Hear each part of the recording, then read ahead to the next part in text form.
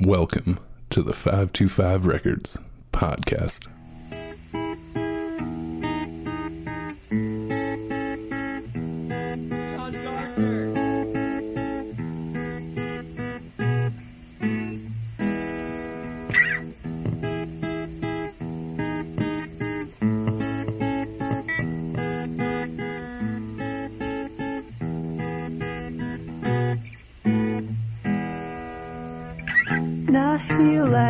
Nahilo, I always say, yeah, I tell everyone that you're the master of the trade. Now you know where we go, please come and fill me in. I bet the answer's pretty simple.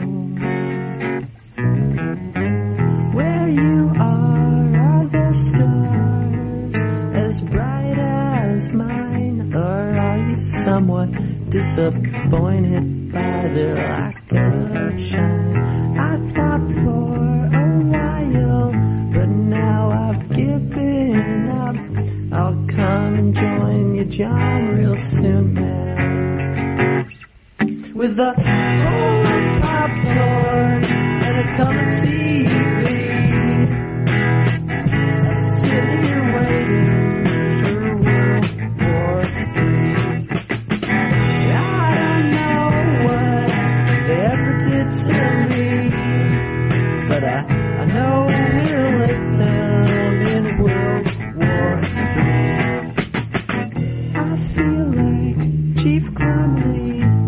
It's a hot August day, and all my problems are criminals who got away. I'm beaten, I give up.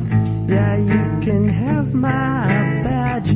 I'll just sit back like John and mock you all with a bowl of popcorn and a color TV. I sit here waiting for World War III. I don't know what they ever did to me, but I know we'll lick them in World War III.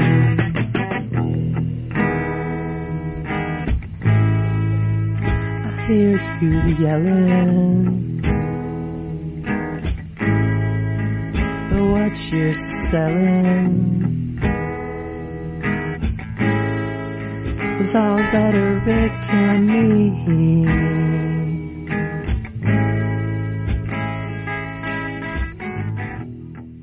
My guest today on the 525 Records podcast is the founder and owner of Sly Records, Eric Bush.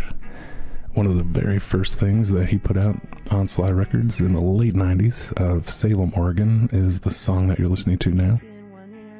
I've had it stuck in my head for over a month now because it's so damn good. And it was written by Matt Fargo of Pretty to Look At.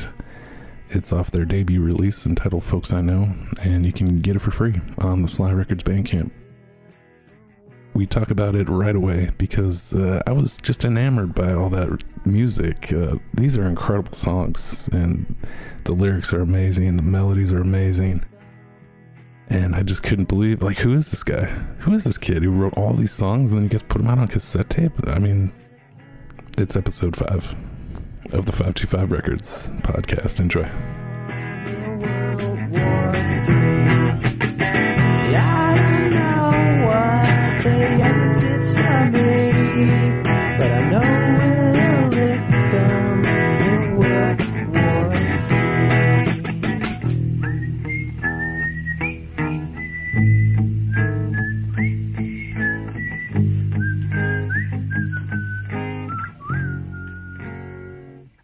Eric Bush, welcome to the 525 Records podcast. Hello. When did you first realize Matt Fargo was a genius? That's a long story, you know. Matt's an interesting guy. He and I were really good friends in middle school, and he, at the time, a lot of people forget this about him, but he was a highly competitive tennis player and also very good at chess. And we were really good friends. And then we were kind of we drifted around in high school, and through long story short, we basically kind of linked back up in our senior year, and he would play some songs for me, and they were out of this world. And he was also a guy in high school that he and I shared a lot of the same likes, and there was not a lot of people that were into a lot of the same bands and things, and we just got along. But yeah, and that being said, as the guy that I was in a band with that I was also sharing songs with, it was an extremely humbling experience. He's one of the first people I ever saw that could pick up an instrument and just do whatever he wanted with it. And especially we were only 17, 18 at the time. That song you just heard there is John Gardner. It's off the very first Pretty to Look At album, a tape released on Sly Records. Tell me a little bit about what it was like to start Sly Records. I think for all of this, it's really important to remember the times, right? So we're talking, this is back in 1996. And the whole idea was just to try. There were some labels that I had purchased music from that really inspired me. I remember I bought this cassette compilation up in Portland, and it was packaged in a sandwich bag. And it was a real eye-opening thing. And that must have been like 94, 95. And it was just that idea of just you could do it. And that's what I liked, especially about growing up in the mid-90s, was that was... Today you have that with Bandcamp, but back then that was kind of a new idea that you could just like take a boombox, basically record something and put it out. So it was that label called Rectus Records and another one called Union Pole, where I bought a couple things from Union Pole, and they had a catalog that had like 30 cassettes in it. And I was like, that's wild. And that was kind of the idea. We were like, there's nothing like this in Salem. And even if nothing happened with it, it was still fun to kind of almost...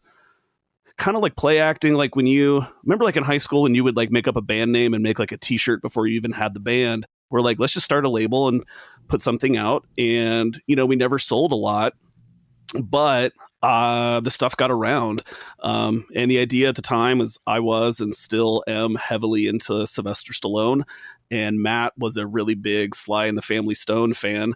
And so Sly Records seemed natural. And the idea was, yeah, just to put out tapes, and we mostly gave them out to friends and stuff. But a big thing for me was just building a catalog. For some reason that excited me. So if somebody had a tape or somebody recorded something, I would go to Kinko's, make the cover artwork, and like, let's just put it out and give it a label number. I thought that was the most fun part of it. So being inspired by other labels putting out cassette tapes, was the Folks I Know by Pretty to Look At, was that the very first Sly Records cassette release? So almost. So the funny, Matt and I both agreed. I think I was probably more of a driving force in this part, but we would always talk about how the labels that we were really into, probably like Kill Rock Stars and some other ones like that, a lot of times their first or sometimes only release, you know, would be like a compilation of what was happening in their town. And so to try to like look real or like look legit, that's what we wanted to do. The hard part was that there really wasn't a whole lot of cool stuff going on in Salem, Oregon at the time. But through that and through my friends and Matt's friends and friends of friends, we got enough songs together from people that our first tape was like a 16-song compilation. And I think Matt and I are probably on about half of it just to fill it out. But they were like legit distinct bands. But that was like our first release. And yeah, I want to say Folks I Know is right close after that. And that tape's funny because Matt and I had been we were a Pond cover band. And if anyone out there has never listened to Pond, boy, for us in Salem, at least in the Northwest, like me and my friends, that band is gigantic.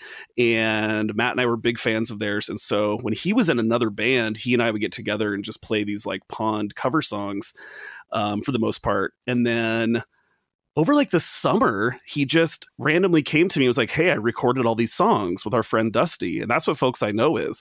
And Matt's kind of a guy like that. Like we were in a band and then he just recorded this thing on his own. It was like, hey, I have this, we should play these. So that's not even me on the drums there. That's Matt playing his poor drumming, as he would admit.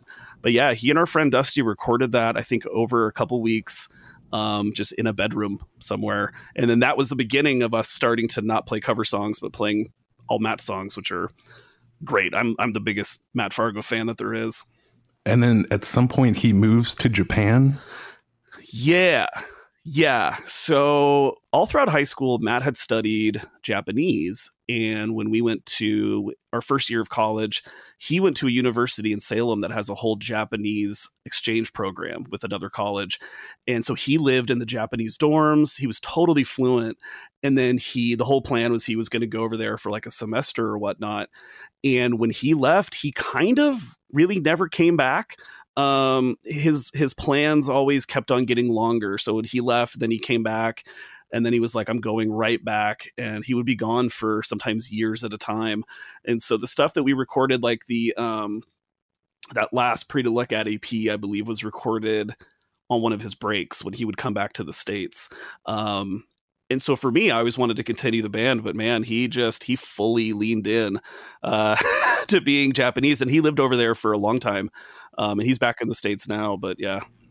At some point, he winds up doing demos and getting kind of a tentative deal with Virgin Japan. So, dude, so Matt Fargo is kind of he's a almost legendary character. Which is funny because when you know him, he's the most humble human being. He's the kindest, most humble human being on the planet.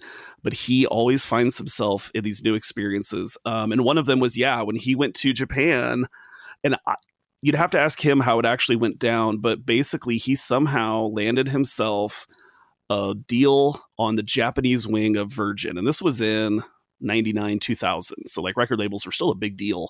And it was all based upon, he had somehow got this song to them. It's one of our songs called My Painted Masterpiece, which is actually an amazing song, right?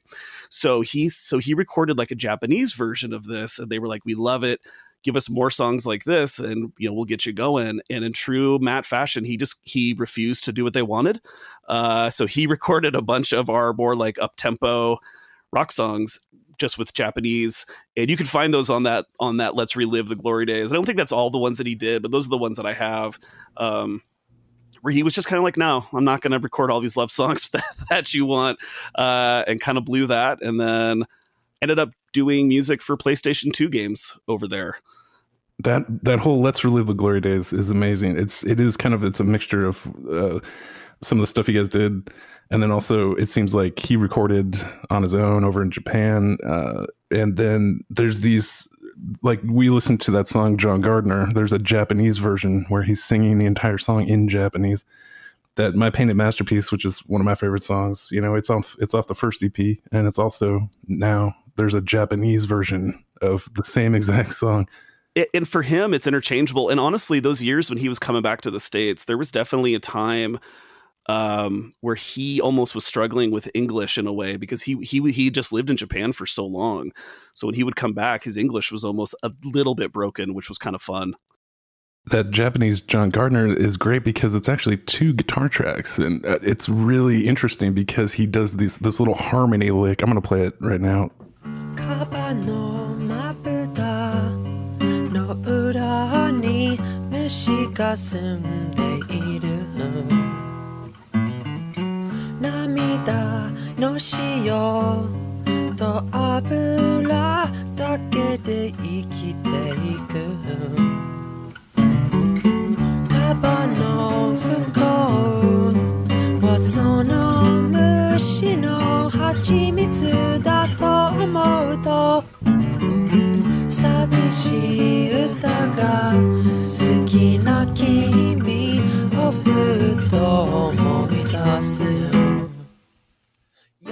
Those little harmonies are so amazing. And if you told me that was a white kid from Salem, I mean, if you didn't know any of this backstory and you played that and you said, all right, you got $100, you got to bet, is this a white kid from Salem or is this a Japanese guy?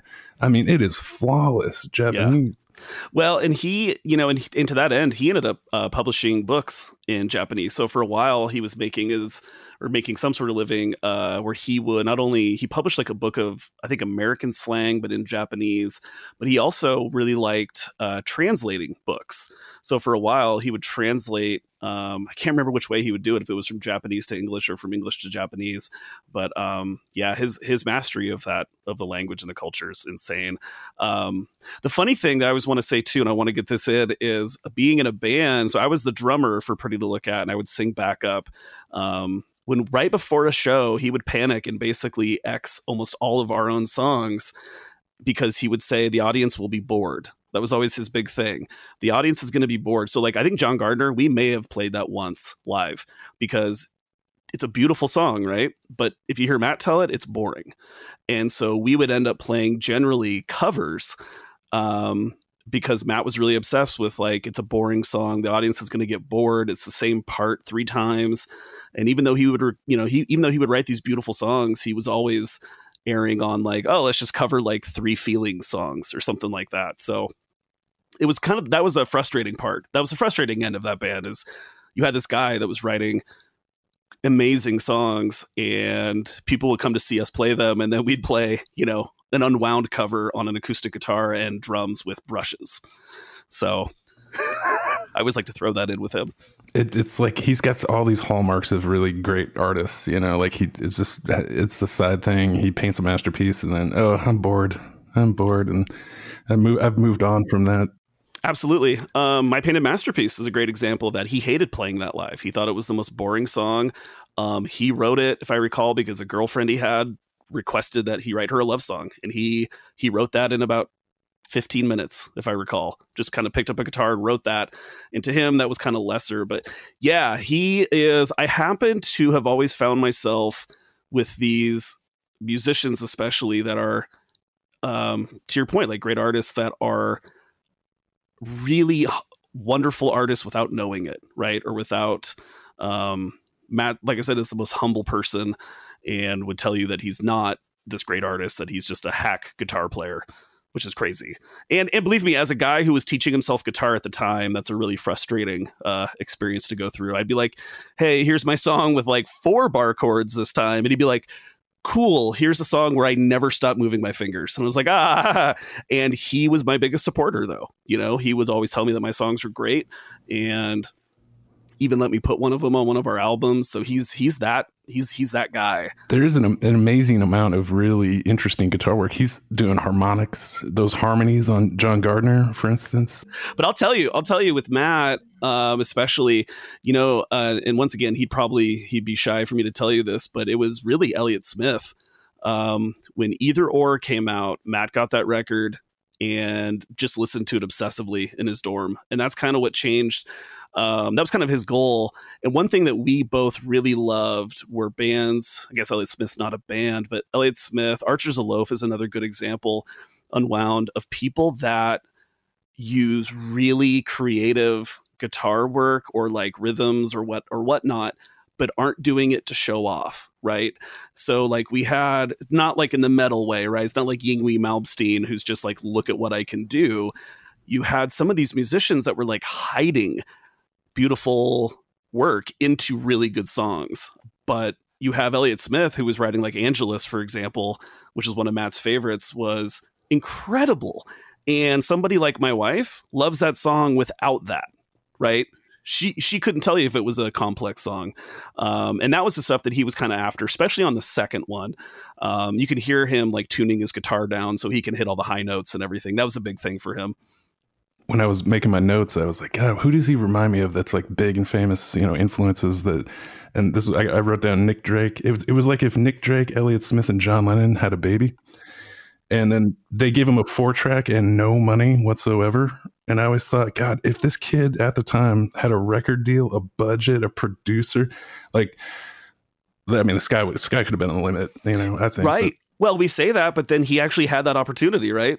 So I think that really, I mean, I don't think Matt ever wanted that, and I don't think either of us wanted it, to be honest. I wanted to keep the band going just because I really liked it. It was one of, when you're a drummer, for all you drummers out there, it's a unique position because you have to really be a fan of the music, because you don't really get a lot of creative input aside from, the rhythm, but also I like arranging, but it depends on who you're in a band with, right?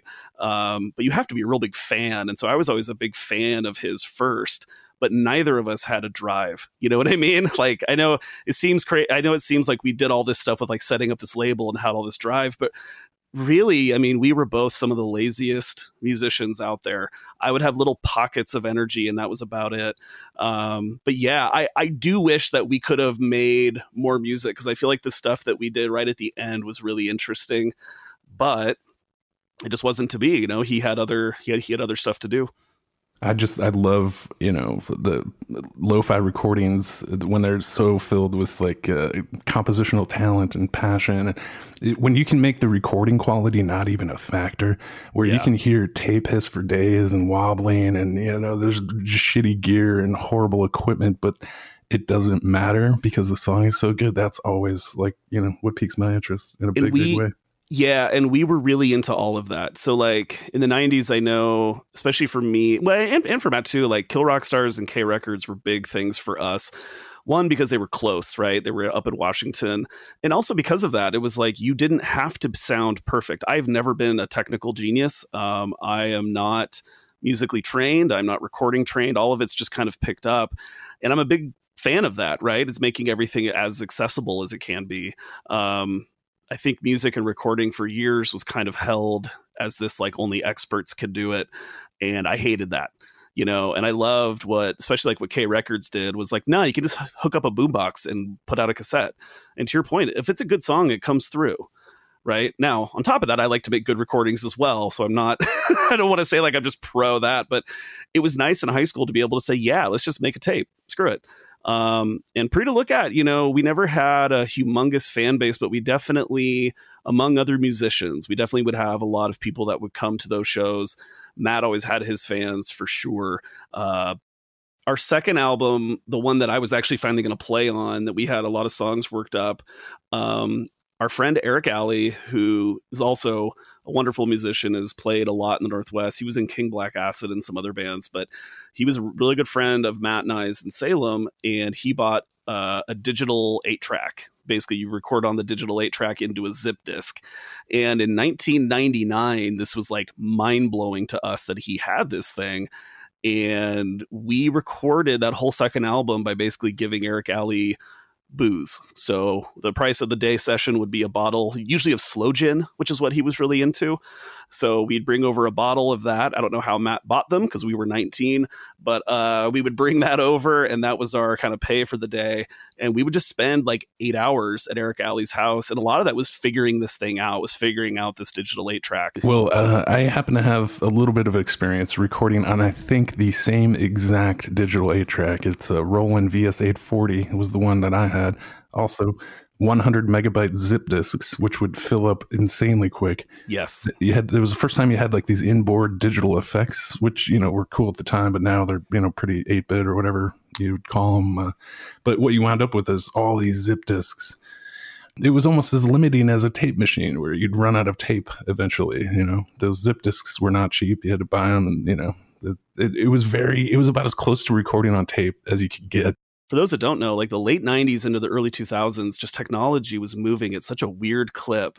And so it went from all of a sudden, like cassette was the thing, to just one day it was like you had to have a CD, and people weren't really messing with cassettes. So really by the time that I had my game together enough to start putting out like tapes with like color covers and stuff, people had already moved on, right? So people were expecting CDs, and you couldn't really do it yet. I mean, I remember with that second Pre to Look At album, to get it from the 8-track and just recording on that thing was a beast anyways.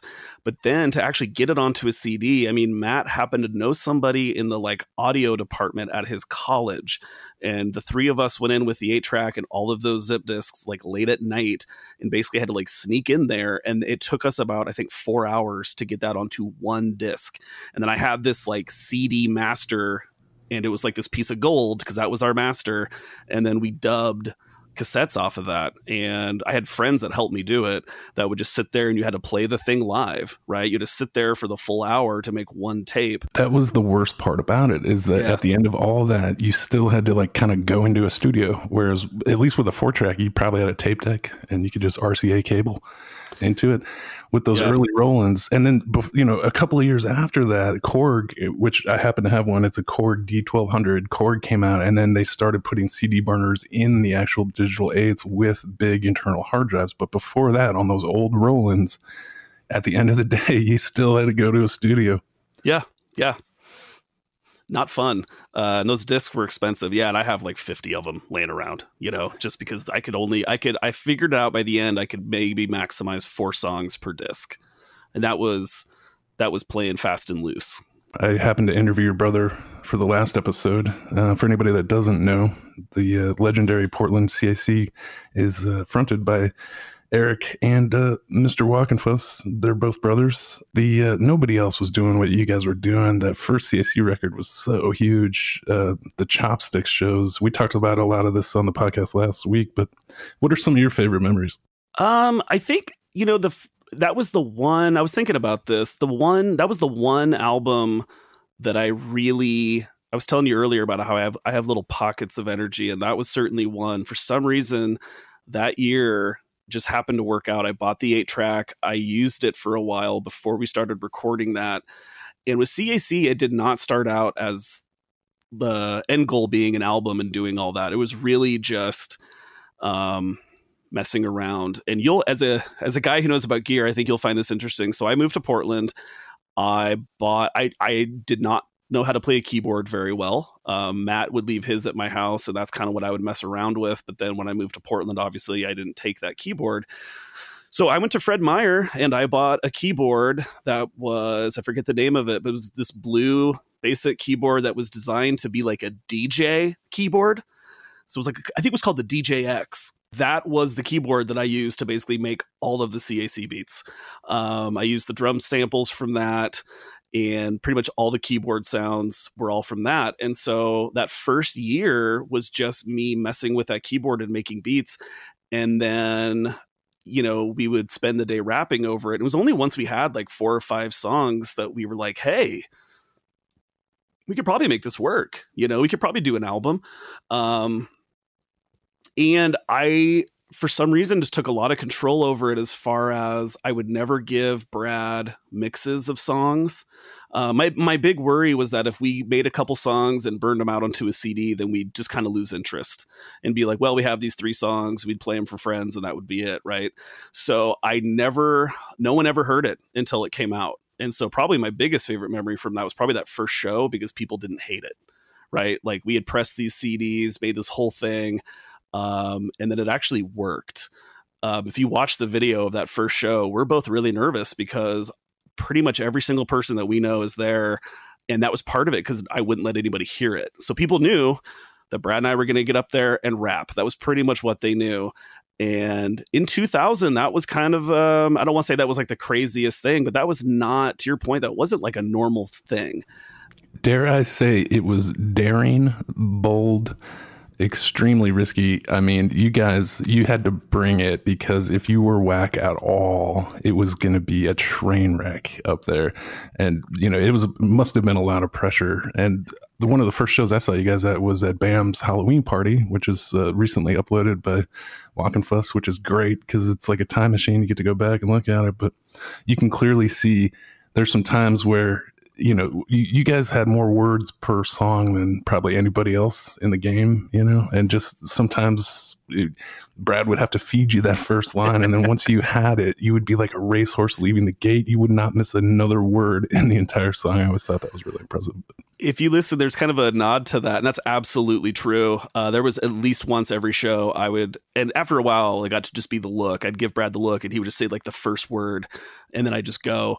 There's an inside joke about that on the heel turn. I forget which song it is, but I say the first line is the hardest. When I got it, I'm good. Because they still are that way, right? If you prompt, and I'm not going to do it, but if you prompted me with like the first word or two from any CAC song, my brain can just regurgitate it. But I'm telling you, live on stage, half the time it won't come. It's one of those things where if you weren't like near the stage or on the stage or particularly looking, you'd never even know, But if you were close at all, you could see it happen. It was amazing. We got better about hiding it for sure. I noticed that too on the BAM show, and that was literally our second show. So our second show, we're dressed up for Halloween and playing in our friend's backyard, and a thing that I wish was said on the video, as I remember this, we couldn't really move. So the setup was on this rickety stage that BAM and somebody had constructed. Our CD, which was our backing track, was on that stage. But if you moved at all, the CD would skip. And you even hear it happen, I think, once or twice during the show. So talk about doubly awkward, because we were really nervous. And really, as a rapper, and we kind of figured this out later, there's nothing else going on, right? There's no guitar to watch. There's nothing. And so you are the entertainment. And you find out real quick, a lot of people aren't that entertained by the rapping itself. Some people are, but so to sit there and have to put on a show and not be able to move, I remember that was kind of like a nightmare scenario. Such a big part of your guys' whole stage persona was you guys jumping around, doing crazy jumps, and really visually active and moving around quite a bit. So it is extremely weird to see you guys dead still, trying not to make the CD player skip. Yeah, and if you watched, that first show at Chopsticks, I've always been a drummer. I'm a drummer first, and I've played lots of shows as a drummer. And one of the best parts about being a drummer, as long as you don't mess up, nobody really notices you, right? Except other drummers. You always know the one guy that's in the house that's the drummer because he's staring at you, and I'm usually that guy. So like when I watch live shows still, I'm mainly focused on the drummer. That's the most fun part for me. But aside from that, you're kind of in the background. And so doing CAC was a really weird experience because aside from singing karaoke a handful of times, I'd never been just standing out there with the microphone. And I feel like we both got better at it. Brad had always been a front man in whatever music he had done. So for him, it was a little bit more natural. But for me, it was a new experience. And I wish we had more of our later shows on video because I feel like they were definitely more exciting, right? That first one is us just getting through it. And it actually works, which is crazy to me. Somebody needs some credit here. Mark's ex-wife, Megan, she was the king of throwing parties. Like she really got into it. Her and Monica carved all these pumpkins. They got hay. Somehow they got hay in. They figured out, I don't know, her uncle or somebody figured all those like scaffolding poles and, getting the lights set up. I mean, it was a big, intense labor project to get that show ready. And that was one epic party. I'm glad I got to be there.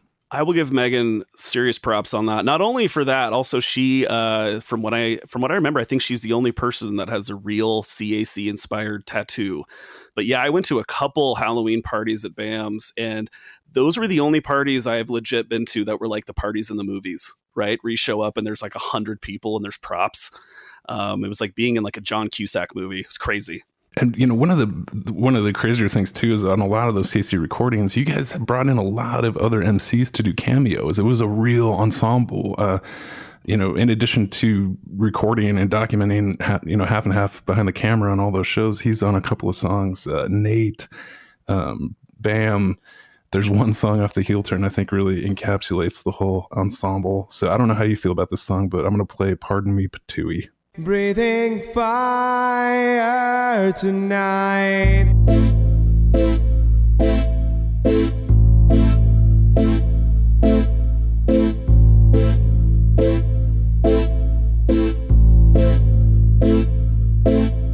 Like Ronnie Law, I got my finger caught and I couldn't touch the mic till they cut it off. For this one, we assembled the whole damn team. Have you tossing in the towel like Mean Joe Green? Lyrics so bold that they're seen from miles. Call my verbal style, we're projectile. Can we be this good? It does not make sense, but we're proving when it's like the two-pocket defense. I'm a party on the move like discos do. You Colonel Mustard cause you don't have a clue. I am your rapping telegram. I terrorize your land like the son of Sam. I'm the master of the game like Captain Numakwa, and I'm blowing up like Kurt Bavakwa. We started locally and killed it vocally, and now we're on top like it's supposed to be. Oatmeal and I flow for real like Monty Hall when I make a deal. I don't grab the steel, I don't grab the Glock. I take 4 balls and I take a walk. Oh, Kendo, we're not your friend though. A baseball star like Nintendo. I stand up, double, know that you're in trouble. A sick boy, but not the kind in a bubble. I say it's the moves, and you hope that I'm wrong, but you can build me up just like a Goop song. I'm not a mall rat, but I'm all that. Call me daylight savings when I fall back. I'm not tall and fat, cause I'm tall and lean. I got a deep history like Holocene. You're all so mean when I'm also nice. I'm not a killer, but a thrill like Vincent Price. Breathing fire tonight. Hotter than 100,000 NASCAR tailpipes, a handful of jalapenos out in the trail type, a bird on a wire in an empty nest. I can find you in the sun with a barrel on my chest. I just got dumped and I thought it would move, but I'm one Nathan under a groove. It's the ultimate fight. I'm getting it on like some weird hybrid of Cujo and Khan. Don't seek out spot, launches out of control. Cuter than a triple singing Nat King Cole. I was a chopster before a Napster, and I know why it's called a Telecaster. Has the shoulders above, Master Blaster. I'm in love like Jimmy with Cynthia Blaster, and I like carbs in a shotgun way. Go with walker bus, don't roll a blade. I'm such a chatterbox that I shatter rocks. Digging into you like a baddest box. Lace the spikes, face the mic. Rigging you up like I was calling a strike. Lenny Dykstra, but not a southpaw. Mouthful of words, not a mouthful of jaw. Know how you saw what I say so deaf? Not getting the acts like Pink Lady and Jeff, like Chuck Barris when I'm running the gong. The guy who sang song when he sung along. Like the Happy Mondays when I write for luck, and I'm over the top when I drive a truck. Going through you like gas through a funnel. Words pouring out and they flow like a runnel, like a rivulet. When I spit my bit, watch me stand and play while you sit and I call the kids quit. don't dance, cause we don't give them a chance. In my hitman dreams ride for romance. It's all happenstance, I'm drunk on the moon. Double nickels on the dime just like D-Boone. Just like dude, my name is a killing word. Round the CAC, it's okay to be a nerd. Occurred to me today, we've come a long way. Triple D, flying V like Gordon Bombay. Took a stay for the summer at the Wannabe Manor. Live the pirate's life with Danny and Joey Tanner. Cut it out. Step over beats like a circle jerk, so we're wild in the streets. Fantastic like the first sound by Wham. I can't go to sleep like the Wu-Tang Clan. Number one super guy like Hong Kong Phooey. Donna Tanuki, pardon me, Patooey. Breathing fire tonight. Floss daily, and I don't mean bling. I mean the flossing that I do directly over my sink. I mean the broccoli that I had for my dinner last week. I mean the stutter stuck in my teeth because my mother game was back in the day. I'm a smooth operator, but I'm no Sade. Got a little deeper voice and not quite as cute. But if there's nobody on my bed, well I can knock my own boots. I mean I'm tiptoe in slow mo for modo. Coming to clean, fill up my jeans, hurling on the back door. Before you even got time to realize it, you get fat from my rap. Now you want to supersize it. Have it your way, have it my way. I'm about to make you copy like the WA. Like Kevin Mitchell did way back in the day. I'm gonna bay hand this rapping and throw it to K. Guess who's at it again? Me and no spin verbally set trends. With skills flow through an ink pen. Coolest cucumbers on my collective. We're calling all composers to be cool and connected. Let's make it known that this art is respected by those who choose to be unique and also eclectic. Now as a man with different methods, check how I bring the pain and say no house clown, no records. Quick to reject this, aren't you? Then you want to know it will take more than honest for me to be a goner. Man, this industry is so clogged up, it will take like performance as a courtesy flush. So be yes down the toilet for we have been spoiled with instead of enjoyment. Music full of disappointment, no longer push to the rear for we appear as the latest bad boys. Drop a disclaimer in your ear. Rah!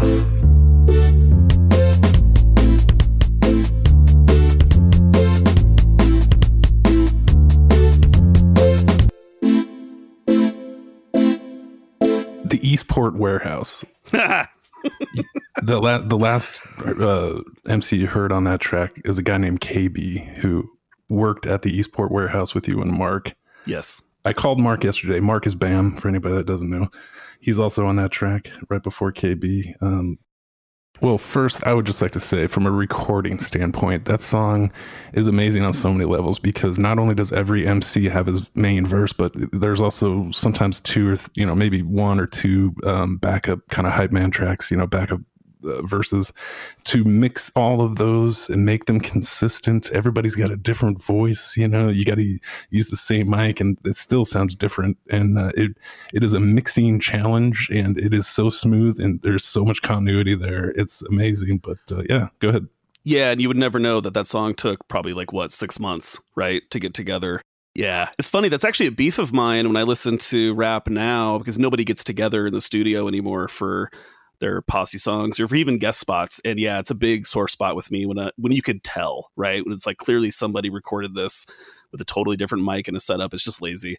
So Eastport Warehouse is kind of where everything really got going. So C-Dog, who's the first rapper on there, he and I have been best friends since grade school, still are. So C-Dog lived with us for a time in high school, and he and I just had this idea of the CAC, we should be this rap group, and that was just kind of it. When I moved to Portland, I was working at the Salem warehouse, and I just happened to transfer to Eastport Warehouse. And I don't know if I can describe just the gutter area that the Eastport Warehouse was in the year 1999, 2000. 82nd and Holgate. We lived on 75th and Holgate. So right down the street. Yeah. So I think it's changed now, that neighborhood, but Eastport Warehouse, when we would look out we were in a Walmart parking lot. And when we would look out the window across the street, we called it it was like the trifecta or something. It was but there was a strip club, an alcohol shop, and a porn shop all in the same building. And that's what was right across the street from us. And there was a bus stop out front. So just working there was an adventure. I mean, we had so much shoplifting. I could tell you 3 hours of stories just from working there, but I won't. But that's where I met Bam. Bam is Mark, but I'd call him Bam. That name, by the way, simply came from the fact that at Warehouse, you had to put your initials when you logged in, and somebody else had already been MAB. So Mark had to switch his around. And so whenever you would be talking to Mark on his computer, it would say Bam. So we all just called him Bam. And then I insisted that be his rap name. So I met Bam. We had a lot of the same taste. Bam has wonderful taste in rap music, right? So he and I got along on that level. And then KB also worked with us there. And KB was a legit rapper. So he had, if you look him up, he is on a compilation called Triple Beam Circus, and I think it's the third one. Like, we sold it at Warehouse. So what's crazy to us is we were working with this dude and we would sell a compilation album that he was on, and like Tupac's on it. And so that to us was wild. So to me, getting KB was kind of important, just because he was interested in being a rapper. And I was like, well, dude, I'm doing this rap project. You should come and, be on it. One of the inside jokes, by the way, on the CAC album, and you would know this, is on Cancel One Career, which is the song that has Bam and KB on it. One of my lines, I kind of do it in like a really obnoxious, like DMX way. I do the from city to city. And that is a direct joke with KB, because his song on this Triple Beam Circus thing, they had asked him to record one take, like kind of like a DMX style recording, and that's what they used. So he was really embarrassed about it because it wasn't like his style. So it's him rapping over this like R&B song. His rap is great, but he's doing this thing, and we were all clowning him. So I put it in there. And once again, that was recorded before we ever planned on releasing it. And so then I'm like, man, for 20 years, people think I'm trying to do DMX. And I'm really not. It was just kind of making fun of KB. And that's what I liked about CAC. A lot of that is just us trying to impress each other or make each other laugh. You know what I mean? There's a lot of hidden lines in there. I know at one point Bam has a line on one of his songs about the rap professor. Save the rap professor lecture for another day. That is him directly taking a dig at me because I was a really obnoxious rap producer. Like, if dudes came in with rhymes and I didn't like them, I'd be like, no, or you should say it this way, or like, that's kind of corny, or like, we don't want to swear that much or whatever. And so I loved hiding that kind of stuff in there. So that's how I got those guys. And then it's Easter egg city, Yes. And you had to have a level of sophistication and intellectualism to be able to even hang in the CAC crew, and you got to think about the era too. This is like the height of Cash Money rap. Yeah. So to have and a lot of intellectual rap kind of gets into the political, game for whatever reason. There's this, synchronicity there, but you guys this is what made you guys so special and unique, and all those little Easter eggs and all those little songs. It's like a never-ending treasure trove. There's more words per second than somebody should count them up. I'm pretty sure it would the average would be 3 to 5 words for every single second of a lot of those songs. And one of my favorite KB lines is off that Cancel One Career song that me and Mark always talked about, was the toothpaste linkage, right? That's crazy. KB has a line that goes, "You aim for a close-up, but hold up, I don't use Colgate." I mean, and that is a tongue twister in itself, but to do it and ride the beats so well, that was one of my favorite KB lines. So, but you, KB, Bam, Onug, you guys all worked at that Eastport warehouse. Yeah, well, Onug, yeah, that's right. Onug had gotten me the job in Salem warehouse. So Onug's another Salem guy. He's like my other big brother. So Brad Walkenfuss, he and Nate, or Onug, have been friends forever. And so Onug's another one of those guys, like we were talking about Matt. I don't know if Onug, Nate, is one of the most incredible musicians I've ever been around. Talk about a guy that can pick up any instrument and just do whatever he wants, especially guitar. He's an amazing piano player as well. He was a touring musician for M Ward for a time, and just he's such a good musician.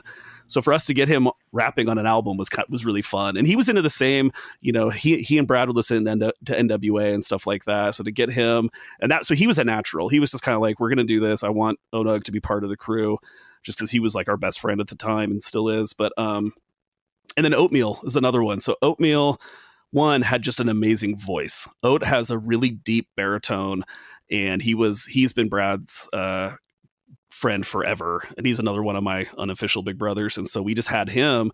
Oatmeal's a trip because you could always get him over, but getting him to write was really difficult. And so Brad would just write his raps for him, and then we basically prop him up. He would deliver it like in 1 or 2 takes, and then go back onto the couch, which I loved. I kind of loved that we had like a couple old dirties in the crew. Yeah, well, Master Nate, that was he was pretty legendary on that tip. But I asked Bam to describe what KB was like, and he said, him and Eric are cut from the same cloth. They're just good dudes. Super, you can just trust them. They're just the best dudes ever. So I thought that was pretty awesome. And then I asked Bam to tell me about, who went to who, to be in CAC. Did Brad or did Eric come to you, or did you go to him? And he said that he went to you and was really patient. You were really patient and gave him a chance. And he remembers being in the basement doing a lot of those tracks, even when KB was there. So I just thought that was a pretty cool side note. Yeah, and that was, back then, because we went back to like favorite times. What I loved about, especially the first one, is life was just different than it was a couple years later. For some reason, in 2000, we all just had time, and so when I would record with Bam, like we would sit down and do everything together. So like the song that Bam and I have together, which that one was really early too. That was before, because otherwise Brad would have been on it. But we were just kind of like, let's record a song. And all of that whole beat I made in probably 20 minutes. So Bam would come over, and as we were writing, I would just be like, I'll make up a beat. That whole beat is based upon the fact that I accidentally figured out a chorus from a Faith No More song on the guitar. It's the only reason it's even on there. So I put that on there. Bam and I rapped over it, but we did it all together. And same thing. Like, so if we recorded a song with KB, like we would all just be there for 8 hours in my basement, which I loved. Brad and I recorded every song together on that, as far as we'd sit down, write it out. I'd usually make the beats while Brad was there. I very rarely made them alone. So it would just kind of be like, this is what we're doing today. He'd show up at like 9 a.m. and we would just do that all day. And then at the end of the day, we'd have a song.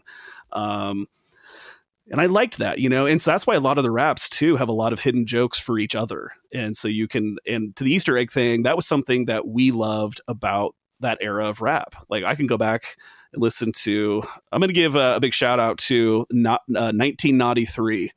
That is one of the CAC's favorite albums. And what's funny is I'm not even a huge Naughty by Nature fan, but Naughty by Nature's album, 1993, dude, it is beginning to end just a masterpiece.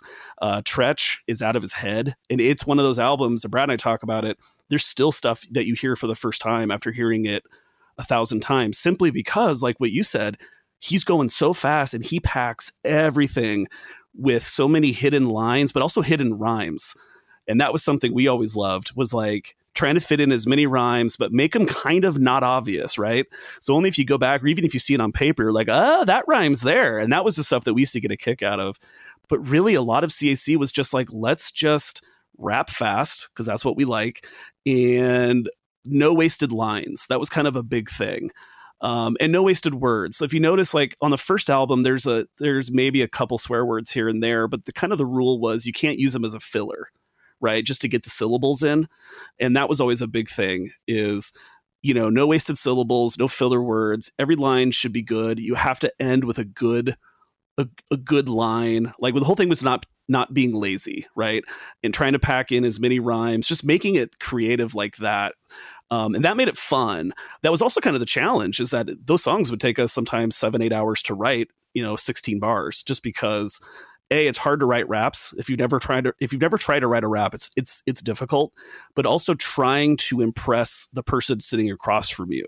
And Brad and I are we're in sync with what we like and what we know. And so you couldn't show up with less, you know what I mean?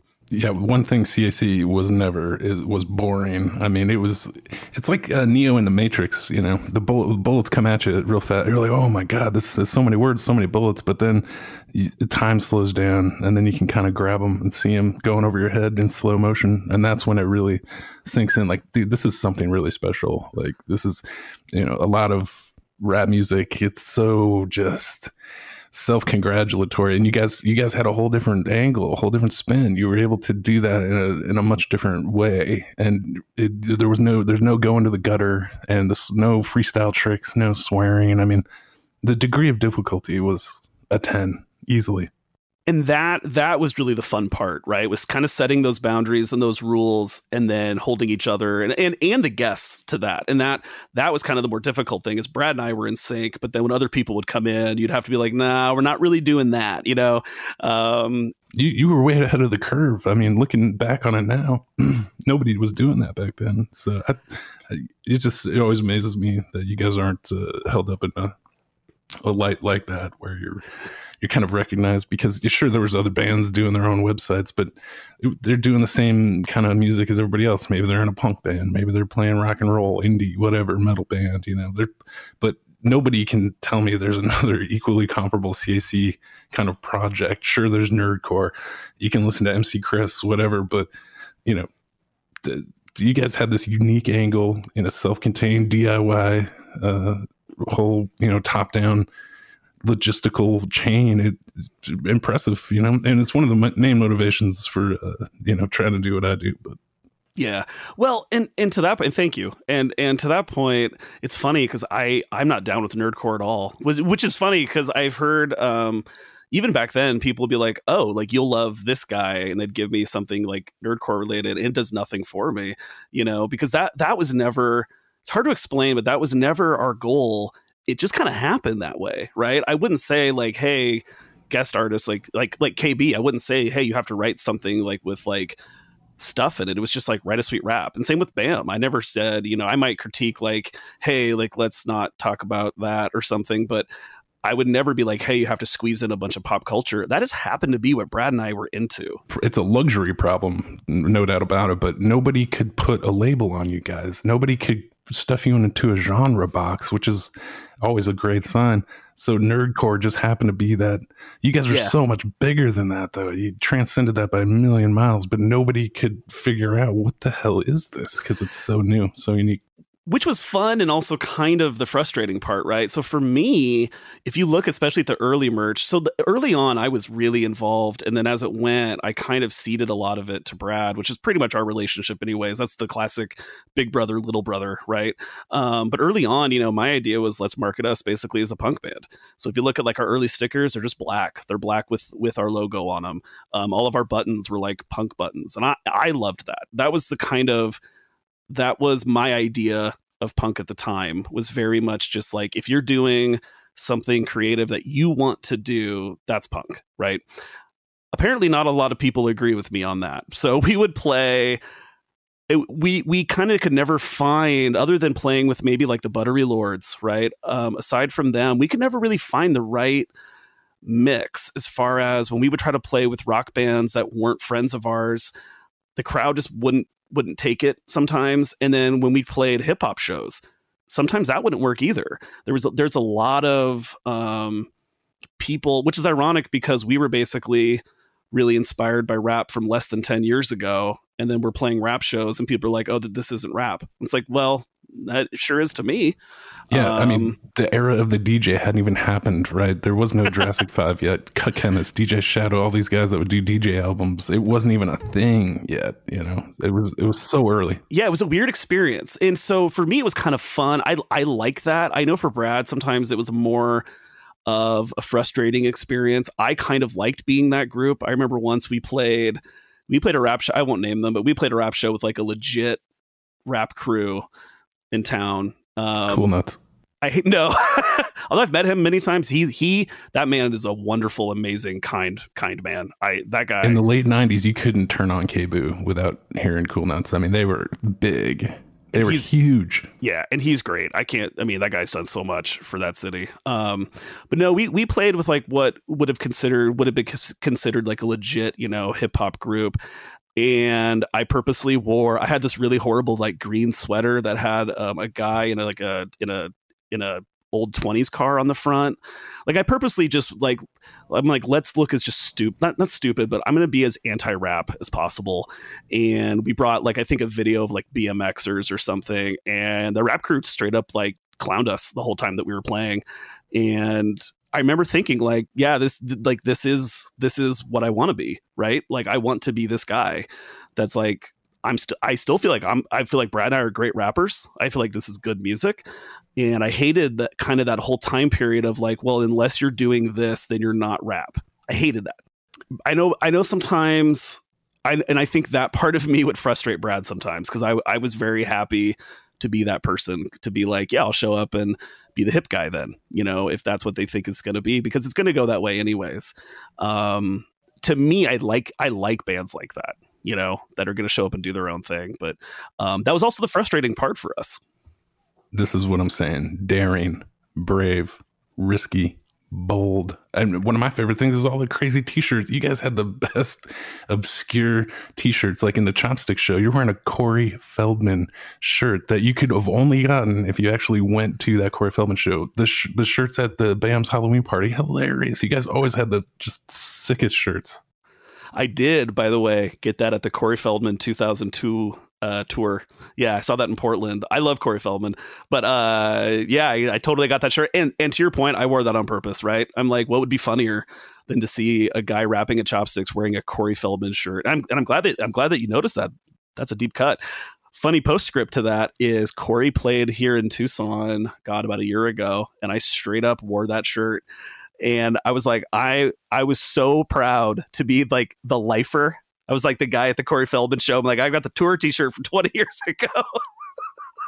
My wife was not as impressed as I was, but yeah, I thought that was pretty funny. But so the postscript to that story is like this crew back there, you know, they clowned us and all of that. And then when we got done playing, people forget, for a lot of our shows, we brought a pretty sizable audience.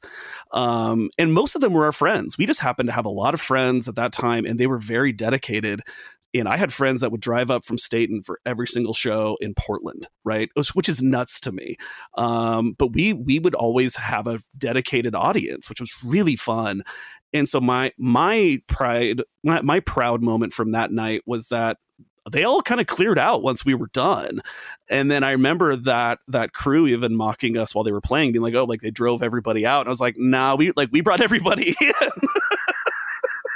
I rap about that, actually. That's our song, Is Gresham in the House, is kind of about that night and kind of the frustration that we would have. Cause I can't stand, I'm not a big fan of exclusion like that, right? Like, this is the thing and you have to do it this way. And you hit it right on the head, the exclusion, because in those crews that it's just all bravado and bling or whatever the angle is, you know, you guys had this accessibility and connectiveness with your fans that those guys could never hope to have. You know, if one guy in that situation, you have an MC that's on stage looking down on everybody.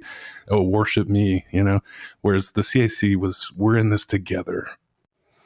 Yes. Well, and that comes from that small show background. And like, you grew up in a place like Salem, and the thing I liked about that is, like, if you could even get a show together, you might get 3 bands and they're going to be wildly different. And I liked that, you know, I liked playing with different style bands. It was just kind of like, let's see who's playing tonight. And yeah, big up them, you know, that was how, like the Widgets, like we would bring them for a lot of shows just because I loved their band.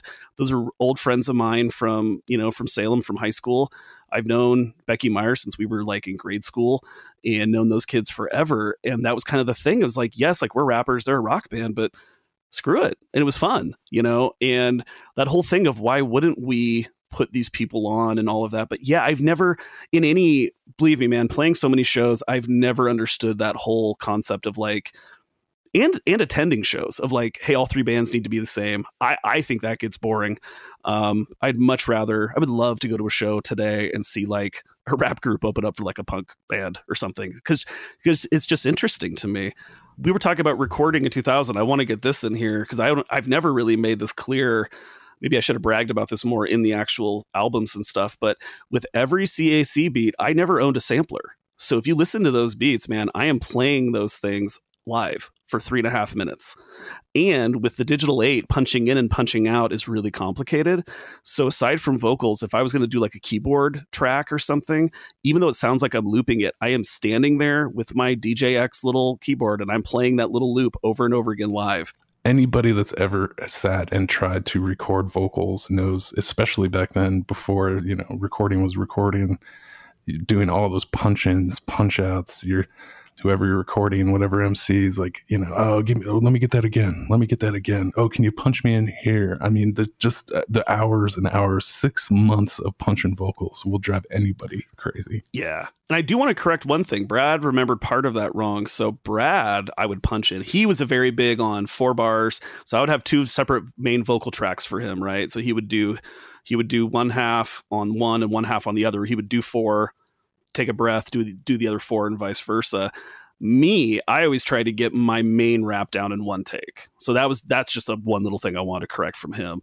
So his experience would be that, yes. And then we would always do kind of an emphasis line. That was just something we stole from other rappers where, you just get on there and kind of hype yourself. I wish that we would have gone back and been each other's hype. That's one mistake I feel like we made throughout. Like, I should have been the guy doing seconds on his lines and he should have been the one on mine, but that's only hindsight. That only comes from playing those live. I mean, when you record, you record you would write the verse and record it within 2 hours. And so I wouldn't have known his rap then, but that's one regret I have. But to that point, yes. And after trial and error, you kind of get to know everybody's mic settings, right? Like Brad has a big booming voice. So for him, I would have to kind of turn everything down to not distort. Whereas mine's a little lighter, and so I would have to turn myself up a little louder. KB would record really quiet. It just kind of depended on the person. But it's just doing it. It's trial and error, until you can get everything leveled up right. And that's the other thing that gave the live performances such a different feel is you guys were each other's hype man live. But you listen to the record and, live at the Tonic, you're filling in on his verses, he's filling out on yours. And it's a little different taste, a little different flair. I'm glad that live at the Tonic recording is there because that kind of captures us at our probably most primed as far as I could tell from listening to that. We're kind of in our zone. I tell a story about not even preparing for that show, which is totally true. I mean, by that point, I think I forgot that we had a show that night. Like it had kind of gotten to that point where he would call me and be like, "Are you going to be there tonight?" And be like, "Oh yeah," and we just had it down. We played enough consistently over those first years that it was just, and being brothers helps, right? So I kind of know what he's going to do. We don't really fight. We've never been that kind of brothers. So I think we've gotten into arguments in our whole life. So, that live at the Tonic show is so great because not only is the recording quality vastly superior to the other live stuff, because a lot of times it was just being filmed or recorded. This was actually a board recording. The low end is there. That's the big difference between the Chopsticks videos, the Boiler Room, Bam's Party. This was a soundboard recording with audience mixed in. And then, it was at the height of your guys's, right at the end there, 2004. Yep. You guys had done the second record. You had all those new songs. So the live at the Tonic, it brings those two records together. You're playing all the new stuff, which is, fantastic. I always thought. Yeah. And really, I got to the point, I think both of us did, where we really liked that stuff better. I feel like the stuff that we did later ended up being more what we thought we would have been, which is funny because I think most people prefer the first album. And I think that's how it goes for all musicians, right? I think your goal, you kind of end up doing your best stuff on the way, to your goal. But we spent a lot of time recording that. As far as the second record, Diz Hicks, College Degrees, Sweet Stan Lane, I mean, these are vastly different production quality and compositional in nature versus the first record, which is really hard to do. Most bands just kind of copy themselves, and the second record might be a little different, but you guys had already shaken it up, and that's why that live at the Tonic is so killer. But talk me through.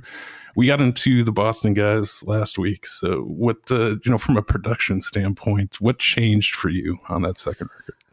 So it's funny. So the biggest thing was one, we put out the record and then we played pretty consistently for about a year. And at that same time, kind of to your point, I hit just a straight up writer's block. I didn't know where to go because if you look at projects I've been involved in the past, I typically do a band for one album and then, move on or something. And so CAC was different because it's my brother, right? So you don't move on from that. And also people seem to like it, which was interesting. And so I just didn't really know where to go. So production wise, and remember, I had made all of those beats using that one lame DJX keyboard that I had, but I'd kind of used as much as I could, especially drums. Drums were a big issue for me, ironically, as a drummer.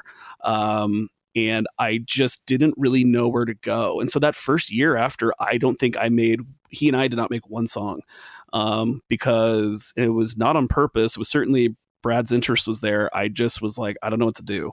And I didn't want to give up control to anybody. So that was another part of it. And then I think Onug helped me find this little drum machine, and I started messing with that. And that kind of turned everything back on. And also life was changing a lot. You know, there's just a lot going on. But so we started, I think the very first song that we made after the record was Kenzie Kensington, which is, to me, not a great song, but people seem to always like it. Brad really liked it. I'm not happy with myself on it. It's got one of the greatest lines, which is, "Oh baby, I want to get with you and drink Paps from a pitchet." Oh yeah, people love that, right? Brad comes through on that. Brad saves that song. I'm definitely the weak link on there. And that was kind of the other thing is I don't know if anyone else, people out there that do creative things, you sometimes just don't have it. Like sometimes like you pick up your guitar and things happen and sometimes it doesn't. And like, I just didn't have it for like a year. And I can't explain to you why. I had this great energy there for a while and then it just left. And so we made Kenzie Kensington and I was like, and then I somehow, and I don't remember making it, but we made Matt Noakes, which to me is my favorite CAC song. And that was kind of what got me back into it. It to me, it's exactly what I wanted to do, right? Like if I could pick one song from CAC to be like, this was what I wanted to do every time, it'd probably be Matt Noakes, just because it's short. It's got a couple different musical parts, which I always tried to do. The raps are really good. And there's some really high, like inside jokes and creative stuff in there. And that to me was like the jam. And that's kind of what got me like, okay, like let's do this. Well, we're going to have to listen to that right now.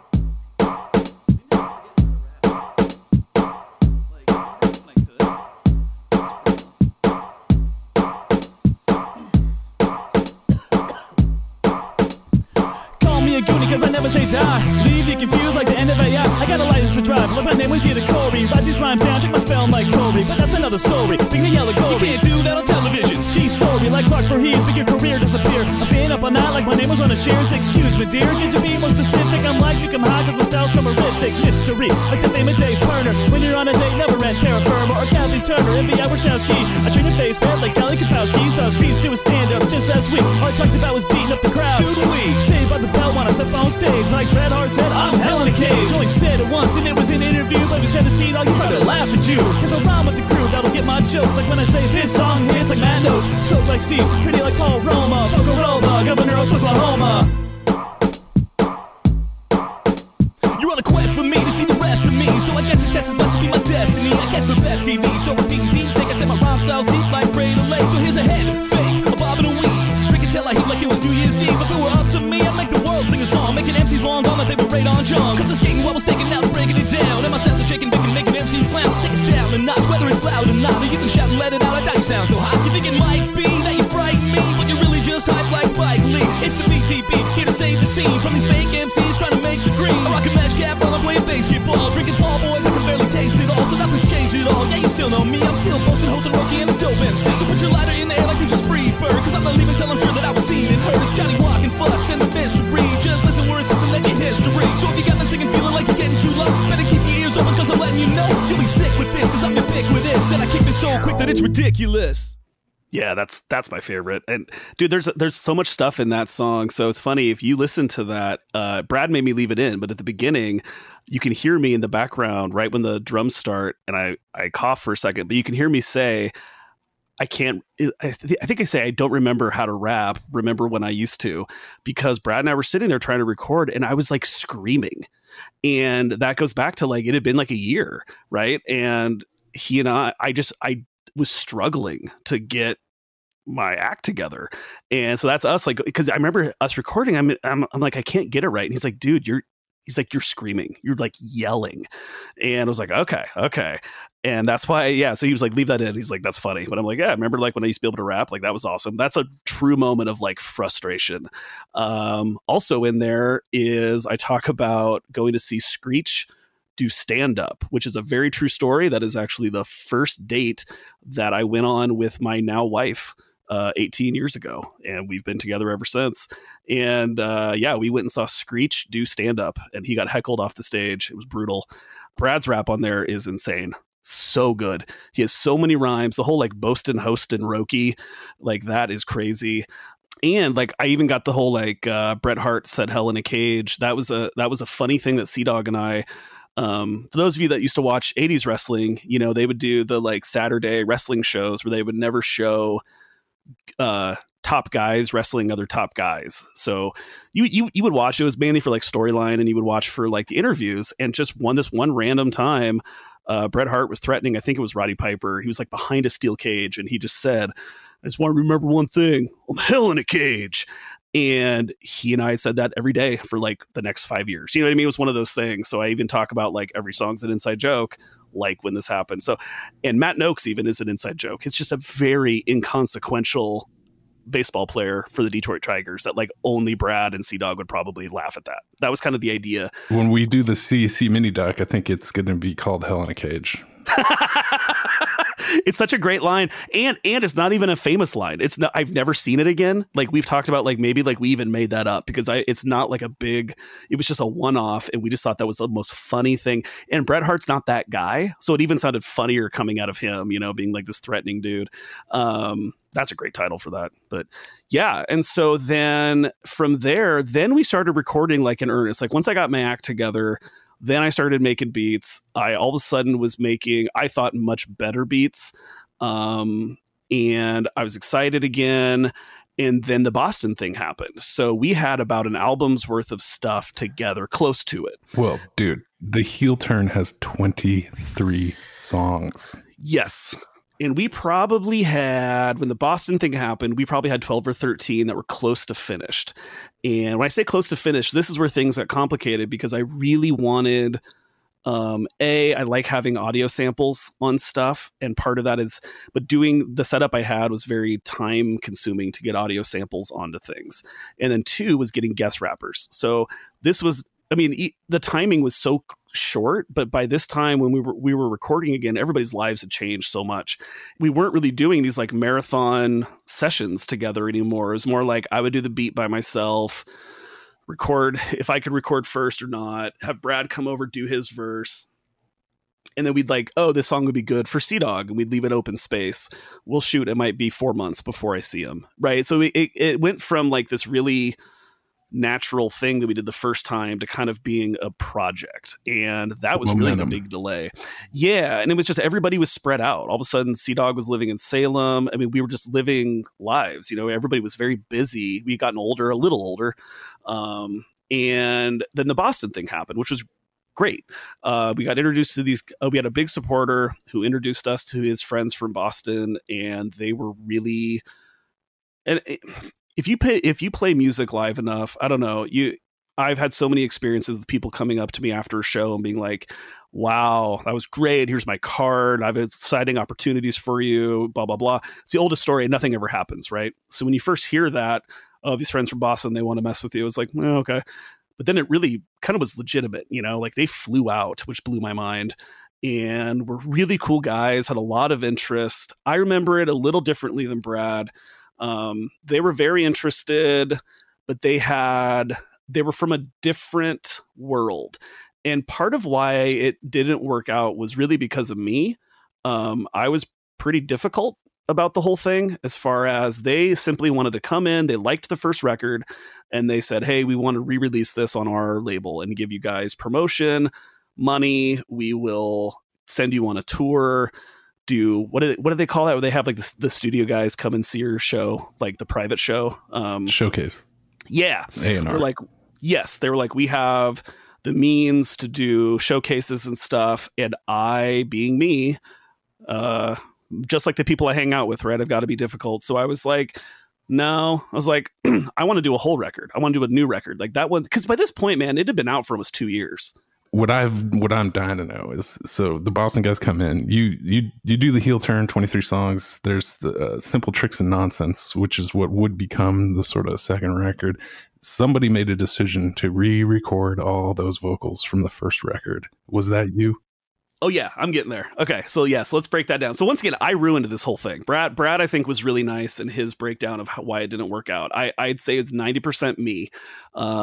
I wanted to do a brand new record. They wanted to do our old record, and we kind of met in the middle. And they were like, "Let us pick," because I'd given them the new songs, and they were like, "No," like they didn't like them, and that kind of bugged me. So then that's for me. that's where I started being a little difficult, where I was like, nah, I don't want to do the old thing. So we finally decided on doing a mix. They were like, we have these certain songs from your old one that we kind of insist on using. And I was like, okay.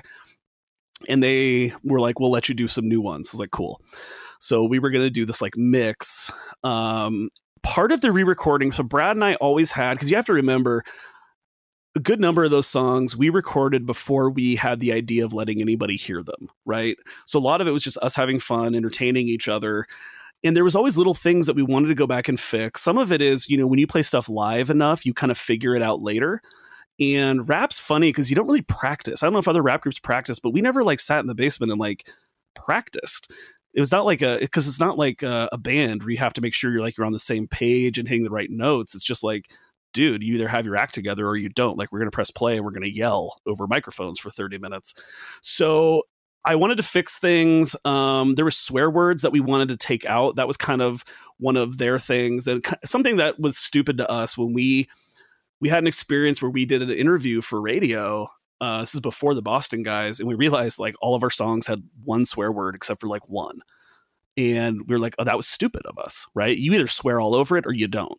And so part of that, so yes. So the long-winded answer to your question, yes. I made the executive decision, let's go back and re-record all of our vocals on the old tracks, and we can fix any rhymes that we don't like. We can fix swear words and fill those out just so if things work out, that they could choose any song they like. An incredible amount of work. Yes, and that's also what derailed it, because we spent all this time and there were some songs, I can't remember which ones, where I messed with on the original Digital 8 file too much, where I ended up having to re-record some of the music. And I couldn't figure out like effects I do. So if you really want to nerd out on CAC, if you listen to Bill Bixby, for example, on the original CD, the minor threat sample is all in one ear, which was actually not on purpose. That was me not knowing how to use my 8-track. I thought the hard left pan was pure genius and totally contrived and meant to happen. Yeah, everybody does. No, that was a complete accident. And where it ended up bugging me was certain places we would play would have a mono setup, and so that would be lost. So we'd play our CD, you wouldn't hear certain things if they were hard panned. So I was like, okay, well, this is a chance for me to go back and fix that. But dude, once you start fixing things, it never stops, right? You never get it right. And that's a big problem I've always had as like a producer, is just I never know when to quit. I relate to George Lucas on that, like just not knowing when to leave it alone. And to your point, you're always right the first time, right? Like I got it right on accident the first time. Why I wanted to mess with it, I can't explain to you now, other than just being in my head and being crazy. So that was that long-winded way is how we got to Simple Tricks, which for me, honestly, wasn't really something I was that excited about, if we want to be honest, 20 years later. Like I never really... I'd never really set out for anything to be a living. I'm not the kind of person that could tour. I could not live in a van. Like I'm not built for that. I'm a homebody. I think my brother was, Brad definitely could live in a van and be a touring musician. He's built that way. I hate to leave my house. So like that was another thing where I was just not that excited about it. I had some experiences like when we went to master, I wanted to master where we were used to, which was Mike Lastra, who was like a hero of mine in Portland. He'd basically produced and mastered a ton of records in Portland that were like up my alley, right? Like that was my world. Like he would do like punk records, Hazel records, like any record Mike Lastra was down. And Brad and I had a great experience with him. And then I wanted to do it there. And once again, them being from a different world, they were like, no, we want to pay for like the highest price guy in Portland, which we did. And I'm not going to name his name, but it was horrible. I had a horrible time. He wasn't nice. He wasn't friendly. We were paying him an ungodly amount of money. He acted like he was annoyed that we were there. Just that experience alone was terrible. But yeah, we got, and then those masters that we got were not usable. We sent them to the guys and they were like, we don't like them. So we ended up getting it mastered by like one of Brad's friends. And once we got the master together, they had released another album and it didn't do as well as they thought. Right. And this is what I remember. So like they got to this point where they released this other record before ours, and it was totally different from ours. It was not a rap record at all. But it just didn't work. And then I guess some other stuff came up. I mean, we got to the point where we were so close to releasing it. They even sent us a box of, I have it somewhere, of just like promo. It was a choice of like all these logos. Like they had people working on it. It was crazy. But then it all fell through, right? And so then Brad and I were left with, well, crap. Now we have these new songs. And so then I was like, well, I don't want to do that. I'm not going to release this like weird, half and half record where I don't want to have like, I'm not going to re-release half of our old songs. To me, that just seems so cheap. So that's when we were like, let's double down and do this big album, because we already had a lot of it recorded. And part of that is we were doing some different stuff. And I always thought that like, if you're going to do different things, it's always safer to hide them in a bigger group of songs.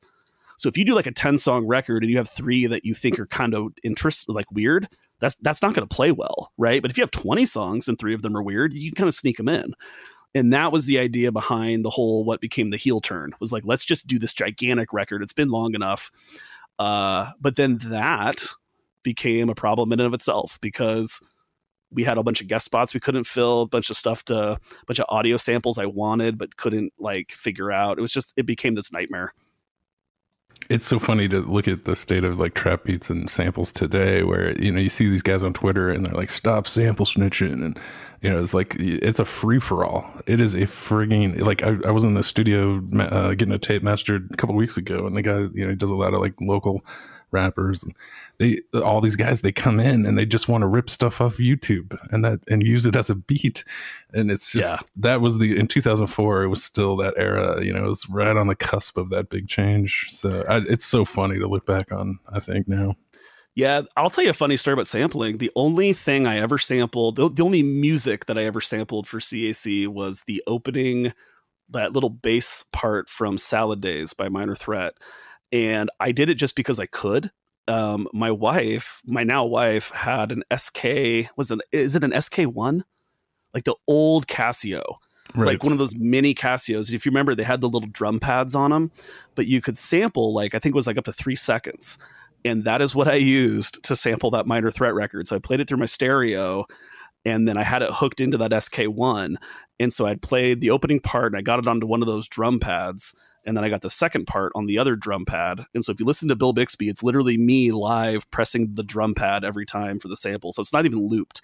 But when we did CAC, that was the first band I'd really been in where like sometimes we would have, it was weird, man. We would play some shows and there would be, like you were saying on the last podcast with Brad, the show at the Tonic, there was like 100 people there. And I only knew some of them, which was crazy to me. But then sometimes we would go play the next month at the same venue and there'd be like 12 people.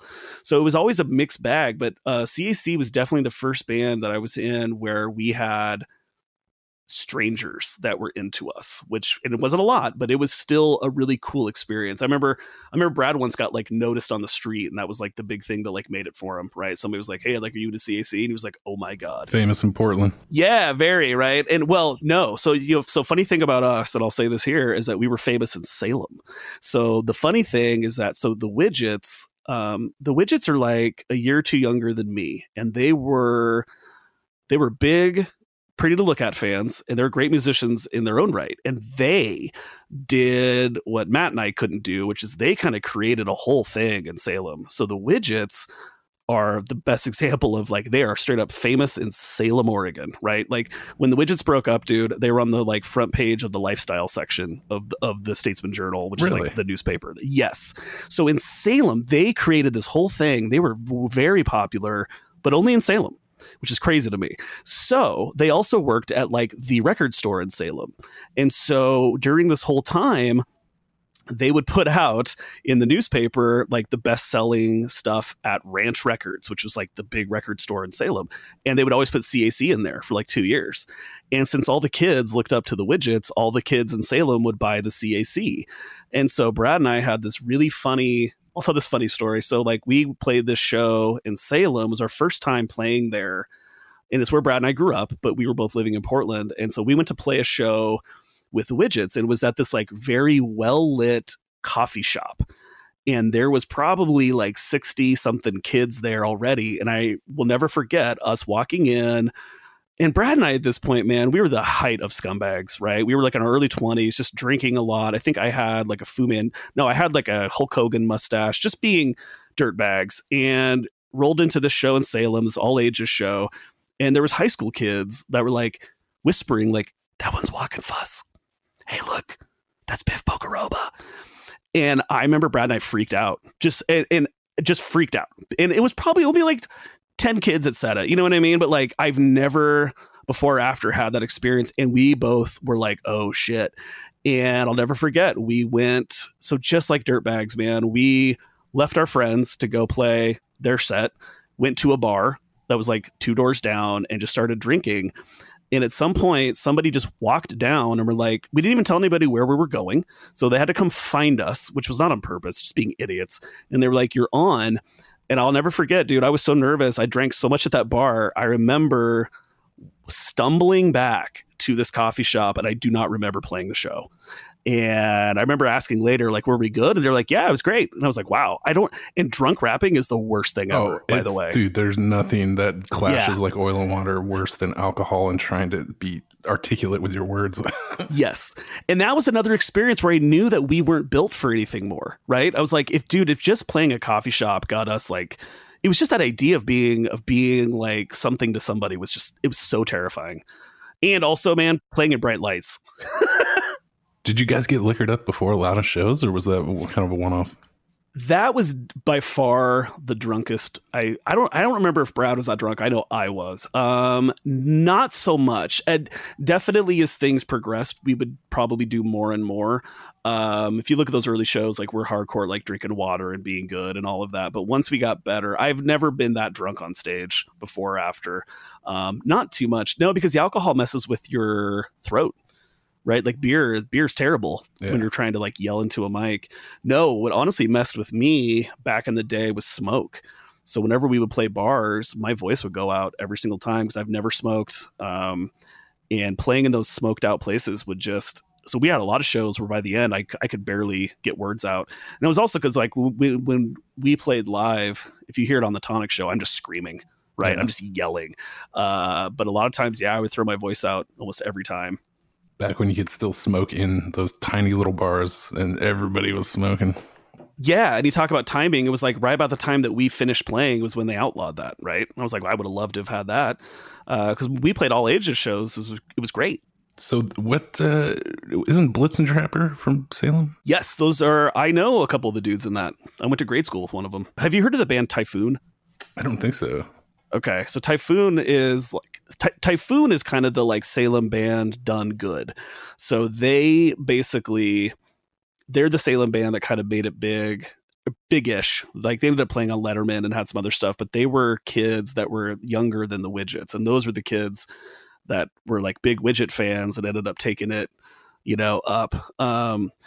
Blitz and Trapper, even though they're from Salem, I would consider them more of a Portland band. And that's kind of, everybody associates CAC with Portland, but really, you guys are Salem to the core. Well, and we repped Portland, right? Because like we were both living there, but it was funny that we ended up still being more popular in our hometown than we ever were in Portland. So like we would go down and play shows in Salem. After that first experience, we were like, oh, so we would go down and play with the Widgets in Salem and always have big turnouts, whether we were at bars or all ages. So it was kind of funny being down there and still seeing, people that were into us that I didn't know.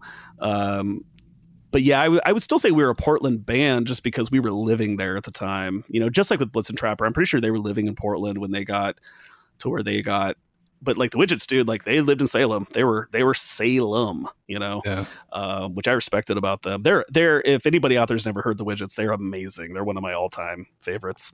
I remember seeing, I don't know if it was a tribute show. It was one of the last CSC live performances, I think. I don't know what year it was, but you guys were playing the Ash Street, and you'd played 2 shows. You played a show in Salem, drove up to Portland to play the Ash Street, and I was like, geez, man, these guys are...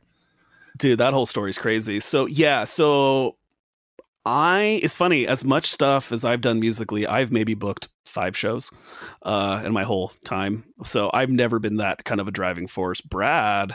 Walkin' Fuss was the guy that got everything done for us as far as on that end. So he was the promotion guy. He was the guy that got us all of our shows.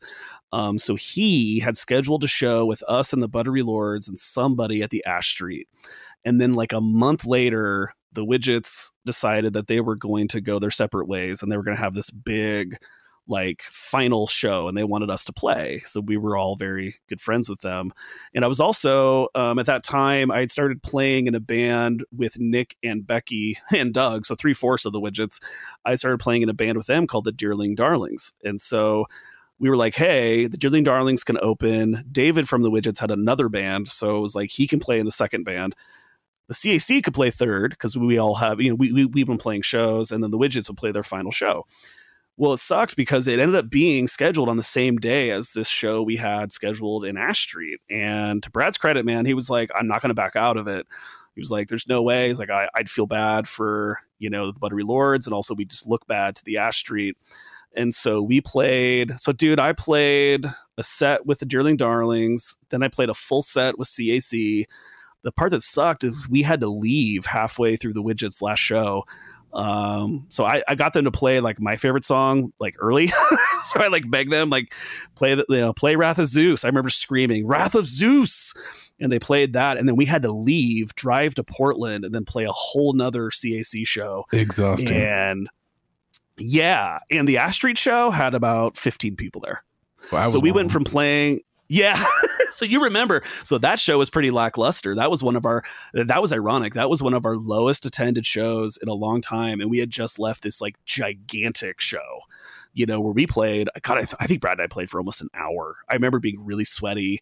And I remember that show, speaking of drunk, just because Brad and I wouldn't get wasted before shows doesn't mean our crew wouldn't. So I remember that night, Sea-Dog was in rare form, and I remember having to like corral him and get him to perform. So we had this whole sweaty long show, and then just to get in your car and drive an hour, draining. Yeah, I mean, you get like we were talking earlier, every song being a 10-round boxing match, cardio wise. You get off stage, you get in your car, it's it, man. It's game. You're over. done To drive, all the way to Portland to do it all over again. Yeah, it's rough. Well, and for us, the tough thing is we knew, 90% of the people that came to see us were our friends. And so for that night, we were like, we know everyone's going to be at this Widget show because we had kind of cross-pollinated everybody at that point, right? So like we knew we felt bad because we weren't going to draw anybody, or not. I shouldn't say anybody because you were there, but like most of the people that were going to see us were going to be in Salem that night, and so I felt bad just because we drew nobody. And yeah, I remember there was like 3 ladies that danced throughout our entire show. That was the only thing that got me through it. There was like 3 drunk ladies that just happened to be there. And when you play rap music, dude, and there's people that are drunk, they'll get into it. Yeah, I definitely took CAC shows for granted. I should have, looking back on it, you just thought I would go on forever. I've never been a guy that wants to be like at the front of the stage. I'm usually in the back chilling in the cut, but I'm just. Oh, I am too. So the Dearling Darlings, that's Nick and Becky were in the Widgets. Yeah, so Dearling Darlings came about because the Widgets were they were slowly breaking up. Well, I should say the Widgets, those dudes all grew up playing music together. And so that was the only band any of them had ever been in. And just as we were getting older, they were kind of, going their separate ways.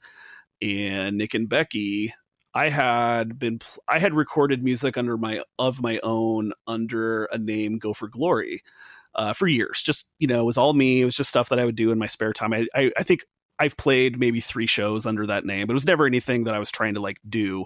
But it was just, when I would write songs, I would record the drums, the bass, and all that stuff, and just put them out on these little CDs. And Nick and Becky were always like my number one fans. Becky especially was always like she's the hands down number one Go for Glory fan, probably the only Go for Glory big number one fan. So when the Widgets were kind of doing their own thing, for that reason, Nick and Becky approached me and were just like, we want to still play music. Do you want to do something? And I was like, sure, let's let's do that. So we were all friends and hanging out anyways. And then ironically, we were like, well, we need a drummer. Who can we find? And then we were like, well, Doug plays drums. And so we ended up, not on purpose, basically just doing 3/4 of the Widgets and me. And then that was the Dearling Darlings, which is named after a Feelings record. Feelings are this very unsung band from Portland that all of us were just obsessed with. They were a band that was around for maybe 2 years. We would see them whenever they played, and we were just really into them. And they had a song called Dearling Darling. And so we're like, well, we'll name ourselves that. And then Doug ended up moving to Florida.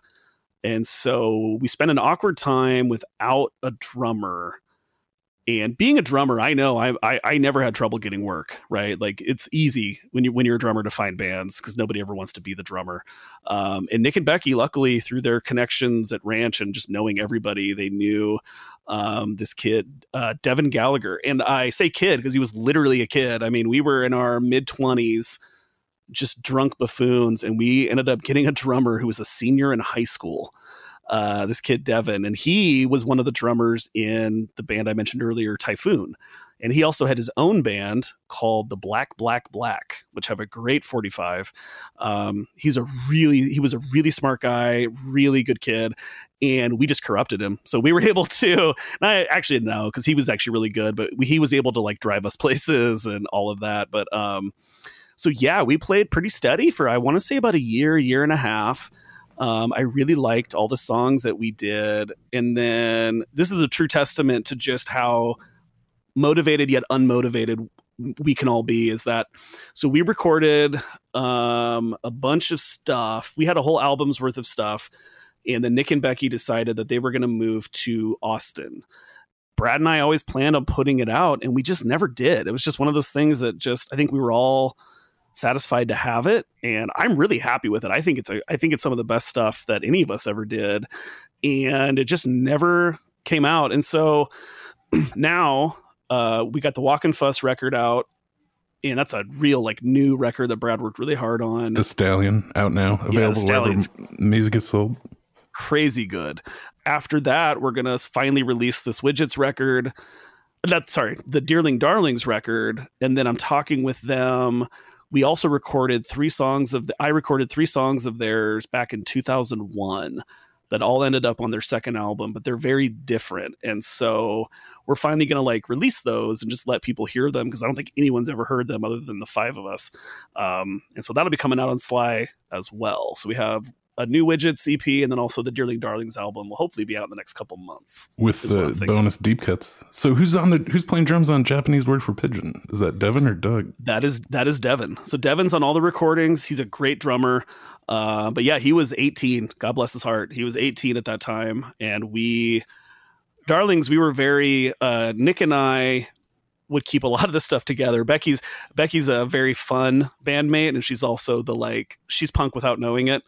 So she was always hard to corral into like getting into practice and all of that. But yeah, so I think for Devin, it was probably a fun experience, which is funny. At the time, I had the same experience, man. When I was 19, I played drums in this really great band called the Putouts with Onug from CAC. So Nate was in that band. This guy, Ryan Slattum, who was an amazing songwriter, and our friend Scotty, who was also really talented. And so I got sucked into this band when I was 19, and they were all like 25. And I remember feeling so excited and so like, it was such a learning experience. So it was a trip to be on the other end of that, to now I was the 26-year-old dirtbag who was like, you know, showing up drunk to practice for this poor 18-year-old kid. Yeah. But yeah, he's a champ, man. And I think those songs turned out great, even though it took us 15 years to get them done and released. Let's listen to Japanese Word for Pigeon, the Dearling Darlings, Devin on drums.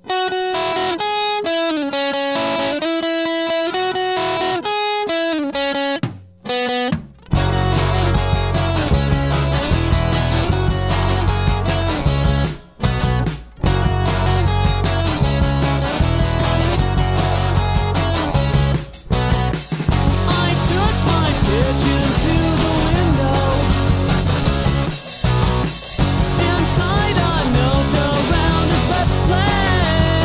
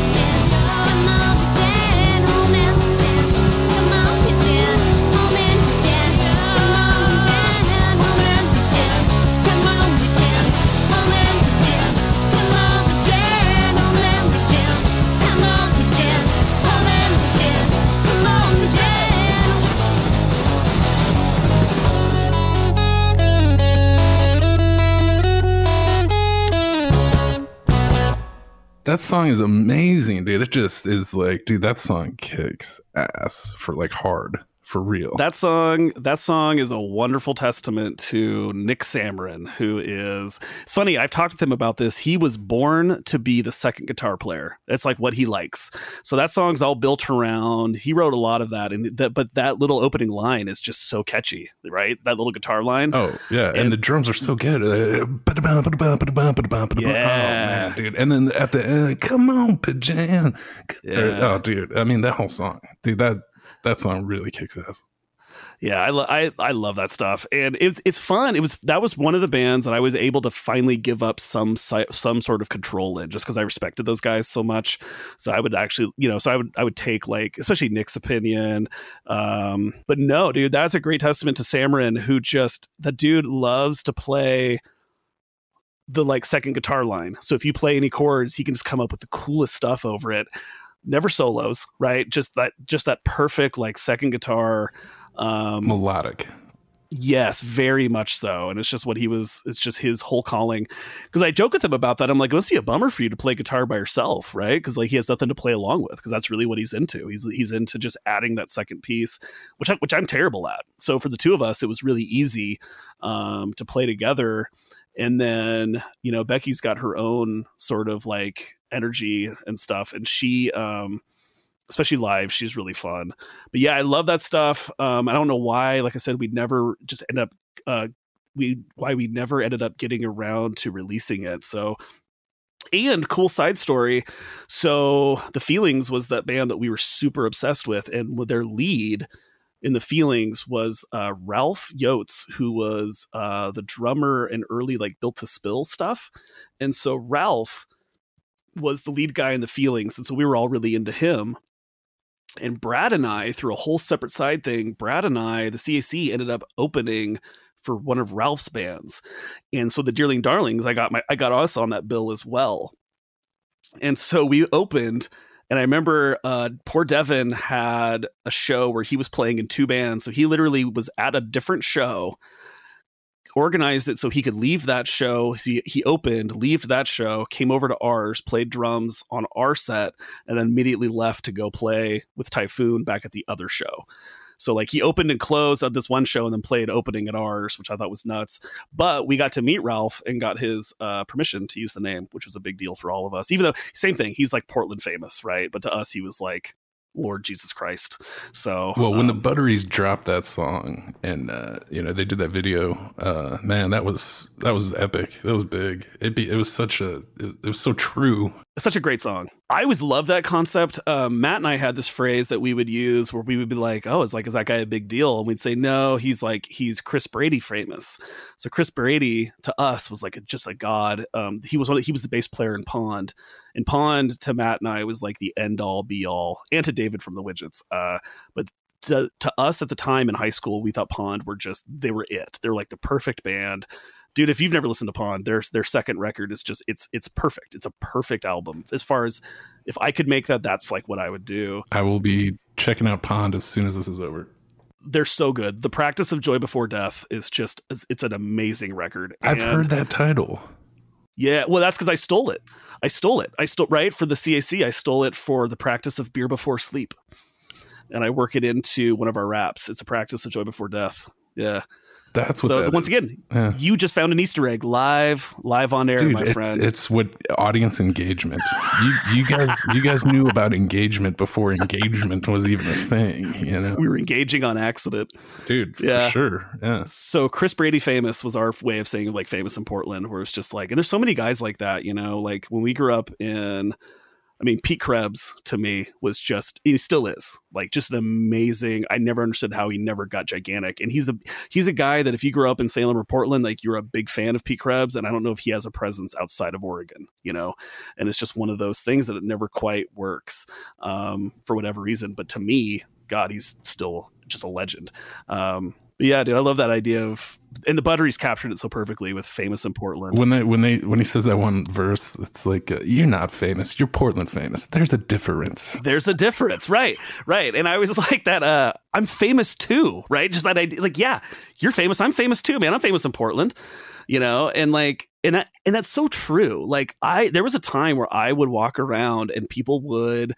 I at one time was in CAC, right? I had, but I also was working I was a karaoke host for a time at Chopsticks.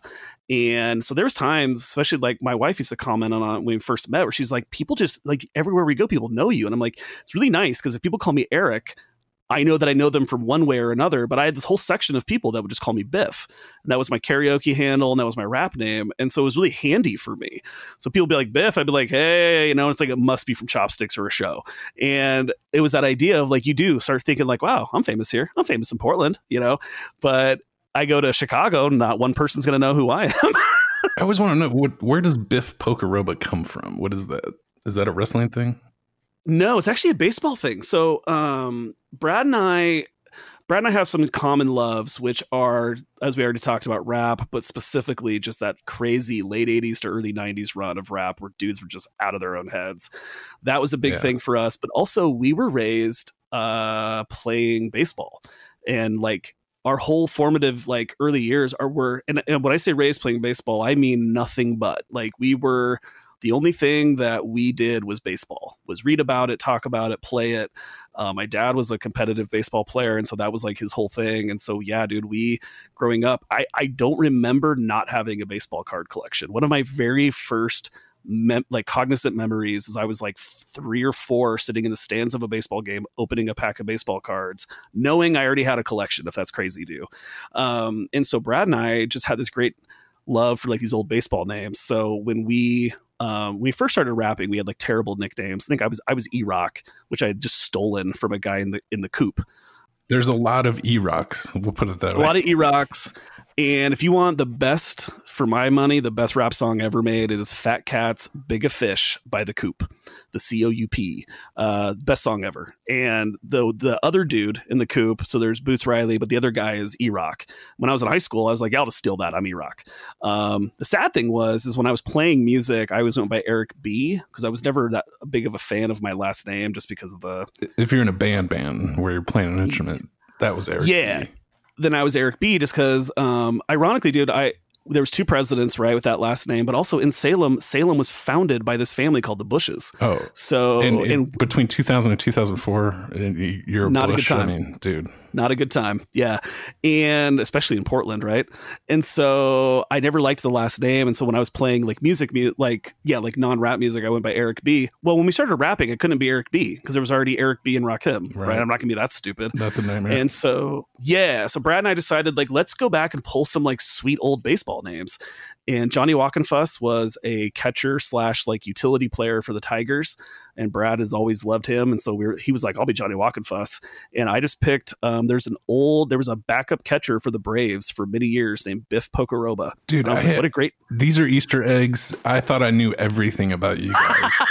I had no idea these are real people and baseball people. I thought Walkenfuss was his alter ego wrestling name. And I thought Biff Pokeroba was some made up... I can't believe these are real guys and real baseball players. There's a real human being that walked our earth named Biff Pokeroba. The irony is that, and the luck for me is that I spelled it wrong. So the real Biff Pokeroba spells it's P-O-C-O, and I happen to spell it P-O-C-A. The luck in that is that nobody's taken it for anything. It's like a nonsense word. So it's like my email, it's everything. I can be Pokeroba because I happen to spell it wrong. Because we didn't take the forethought to actually look at a baseball card before we use these names. But then we ended up giving all the CAC guys like alternate baseball names. So like Talik, who is a great bass player who played bass on a couple songs, he was Al Bumbry, which is a real baseball player. I'm trying to think of the other ones. I know we gave Fargo was like Manny Trio. Just these wonderful baseball names we had. But yeah, dude, Walkenfuss and Pokeroba, those are old baseball polls. Dude, your baseball references are deep in those CAC records. I mean, from McKendo, Billy Martin. If I was a pitcher, you'd be Don Baylor. I mean, dude, that line killed me when it came out because, I'm a halfway baseball fan, not like you guys. You know, I got a collection of baseball cards, too, from the 80s. But, if I was a pitcher, you'd be Don Baylor. He holds the record for getting hit by a pitch. So if you're not a baseball fan... fan, I mean, it's genius. Now you understand the diss. Yeah, I was always very happy with that. That's actually one of my, I feel like that's one of my better ones.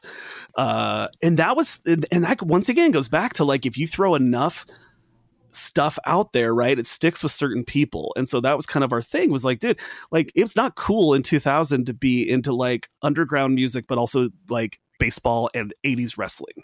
Yeah. And it's funny now because some of that seems to be romanticized, like now it's cool, but I'll tell you what, dude, living through it in 2000, no one thought I was cool for being into Randy Savage from 1987. That was not like, right. Yeah. do you know what I mean? Like that was not like a point of pride. For the third time on this podcast, dare I say, brave, risky, daring. This is the uniqueness of what you guys did. Yeah. And it was also just like, we, you know, if we're into it, you know, somebody else is into it. So like, I'm glad that you got that, right? So it's like, yeah, you throw like a Billy Martin reference in the middle of a rap song and you're like, oh, like I get that. And I love that in rap songs too. Like I love when I get it. And then sometimes I can tell there's references that I don't get. And that makes me curious. I'm like, what is that about? You know, and sometimes you hear something later and you're like, oh, I get it now. And that's always what I loved about rap. That's what's so unique about it. Cause you can't really do that with like, I guess you could do that with like rock music, but it's not as fun, you know? Whereas you can just scream out like 85 references in a minute and just hope somebody, you know, finds them.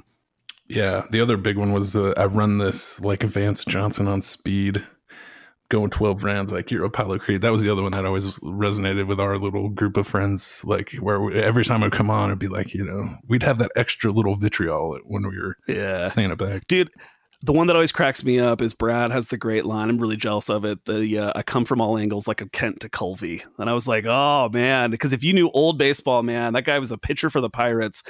Ugly as sin. And that was his whole thing. He would throw sidearm, underhand, like submarine, overhand. And I was like, dude, he comes from all angles like he's Kent to Culvey. And once again, if you know, and Sea-Dog of all of our crew had insane baseball knowledge. So if anything, it would impress him, right? So those are lines that we would stick in there for him, where he'd be like, because like Fargo doesn't know baseball from anything, right? But so you're throwing all these different lines in for people, and yeah, dude. But I'm come from all angles like I'm Kent to Culvey. It's just a crazy line, dude. Yeah, I mean, they're just deep baseball references, you know. But that's, you know, like that's I was talking with your brother last week.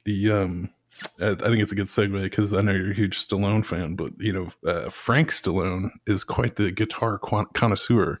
He shops at a very high-end guitar store in Burbank called Norm's Rare Guitars, but he's also in one of my favorite movies of all time, which is Barfly. And you know, your brother would always reference Bukowski, Socrates, you know, all these famous literary characters talking about critical thinking, you know, really deep topics to be trying to rap about. But so we really connected on that level. And so I thought, I don't know if you remember a couple of obscure Stallone movies that really stuck with me as a kid because, you know, my old man dragged me out to go see them and they just really landed on top of me like a ton of bricks. One was Cobra and the other one was Over the Top. And so I just was wondering, you know, where they ranked. And I was looking at the Stallone rank of movies on Rotten Tomatoes, you know, going kind of down the list. And I was just curious what your list is. Dude, well, it's tough, man. Over the Top is up there. It's one of his best. I mean, it's so ridiculous, right? It's such a ludicrous movie. Cobra's almost too over the top. It's almost winking at you. Like Cobra almost knows that it's bad, which it's funny. I could talk movies all day, by the way. So like with Brad, yeah, well, with Brad, that was always his big thing, right? Is he was much more of a literary guy, and my thing at the time and still is was just movies. Like I love movies, but I love bad movies, but I don't love bad movies that know they're bad. There's a big difference there, right? So whenever I mention like bad movies, people are like, oh, like Sharknado. It's like, no, Sharknado. It's telling you it's bad. I love when somebody really tries and fails, like for some reason, because you feel it, right? You feel somebody's effort. You feel it like a toothpick hanging out of your mouth, lighting up like with a Cobra. Twin personalized 45s in your. You remember that car? Oh yeah, it's ridiculous. So Stallone's another one of those things I can't remember not being a fan when I was a kid, dude. Rocky was just my favorite stuff. Rocky, the Rocky IV. Rocky 2. Rocky 2 is my all-time favorite Stallone. That's the best movie for me. Rocky 2, closely followed by Rocky 1, but for me, Rocky 2 is better. Dude, and even like cinema people will give him a lot of credit for writing Rocky. And it, I guess, I don't know, they wrote it in like a week or 3 days or whatever the story goes, but that's like it's kind of regarded as like a high mark of, 70s cinema. Yeah. I think it's impossible to watch that movie like you would have in 76 because you can't help but not know him, right? So it's got to be weird now. I can't imagine now watching that for the first time being like, well, that's Stallone, But I think when that came out, yeah, dude, people are saying he was like the next Brando and all this crazy stuff. But I think that whole story is what people like. The fact that like he insisted on being in it. He insisted on being the writer and the star. They wanted to buy the script from him and just had to push him on.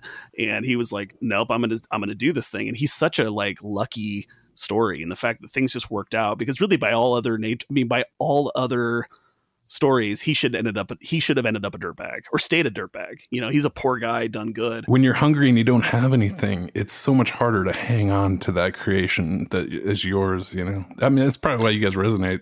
I mean, because I'm not letting go. I'm hands on. I'm doing everything.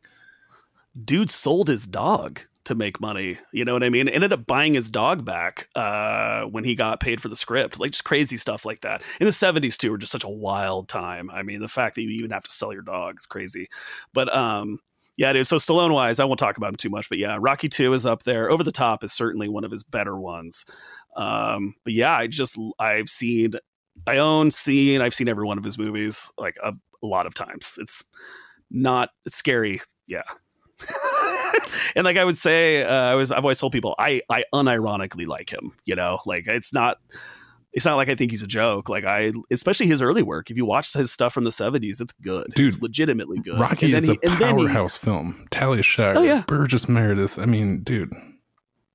Rocky, see, and that's where I doubled down on Rocky 2. So Rocky gets all of the attention, but Rocky 2 has so many themes that are really strong. Like if you go back and watch Rocky 2, I mean, it kind of tells his whole, he's telling his life story like as it's happening. So basically he gets famous, he gets money, and he just blows it all because he's dumb.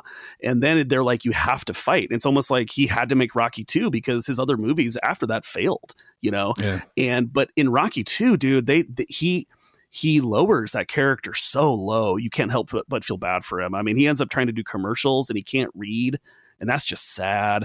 Then he ends up working at like a meat packing plant, and it goes so dark. Yeah. And, and then he ends up fighting, and like his wife can't even attend the fight. There's just so much of that. Like if you've ever been poor, like Rocky 2 for me just speaks a little louder than the first one, just because he made it and then had to suffer the like humiliation, which is to me even crazier, right? The fading glory.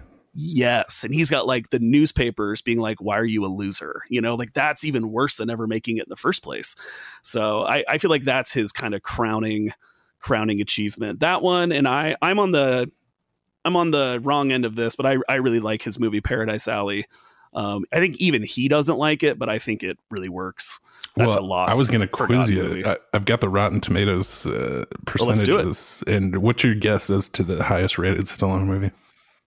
Highest rated's it's either got to be Rocky or it's going to be something stupid like The Expendables. Creed, believe it or not. Oh, 2015. Yeah. I don't even know if I consider that a Stallone movie, but yeah. But Rocky is it's neck and neck. They're kind of tied. So Rocky, the original Rocky. So what's your guess for the worst rated? Worst on Rotten Tomatoes, it's got to be Stop or My Mom Will Shoot. It's down there, but it's actually Get Carter. Really? See, that's crazy. I love that movie. Funny story about Get Carter is that came out on my birthday in 2001, and I actually brought like 15 friends to that. I made them go see Get Carter for my birthday. That was our preamble to going out to Chopsticks. Cobra is about right above it for the worst rated, and Don't Stop or My Mom Will Shoot is actually right. It's like in the middle of the pack. I just rewatched that not too long ago, and it's still bad. It's a bad movie, and I want to be able to say like it's good and like people are wrong about it, but it's so bad, and it's not even fun bad. You know what I mean? Like there's like Cobra's not a good movie by any stretch of the imagination. It's fun though. Like I could sit down and watch Cobra. Like it's entertaining. Stop or My Mom Will Shoot makes the criminal error of just not even being fun to watch. Like, it's just bad. Yeah, it's kind of shocking, some of these ratings when you get into them. Rambo's kind of in the mix, but Expendables pretty high. But yeah, Don't Stop or My Mom Will Shoot. I mean, what was the original screenplay title for that movie, and who was the Hollywood cocaine executive that changed that title? Man, that's what I want to know. But yeah, they all, it's one of those things. I think he claims it was more of like a dark comedy and all of this, but I'm like, there's still no way that that's a good movie, right? There's just no way. It has some charming little moments, but like, it's just when the main character is annoying, I think that never works. That's kind of the whole basis of that movie, is that his mom is always in his way, but you're supposed to like sympathize with her, but you don't. And it's one of those things where like, if you can't get behind one of the characters, then you're kind of lost. You have to root for somebody. Judge Dredd and Lockup are kind of like riding the bottom of the pack, and the only thing worse is Cobra, Get Carter, and then Rhinestone. Do you remember that one? Oh, dude, I've seen that. Yeah, 1984. You have to remember, I've owned all of these. I've seen all of these more than like 10 times. It's sad, but yeah. Rhinestone is not good. Rhinestone is actually, it's funny. He's actually the low point of that. Dolly's great in it, and it has a lot of funny parts. It's just Stallone's not funny, and people have always said he's funny, and he's never proven it. He's not. And I say that with I'm the man's biggest supporter, but like, he's a good dramatic actor, I think, if he's given the right stuff. But like, he's a great action actor too. But dude, his comedies are just not good.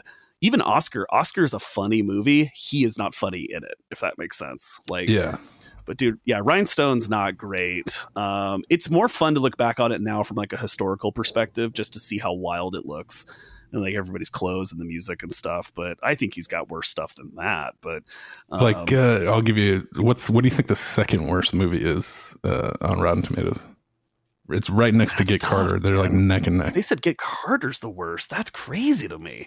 He's for me, I think Driven is one of his worst movies. Dude, that's low? The third worst, which is crazy. But I don't know. This is so obscure. I had never heard of this movie. It's called Avenging Angelo.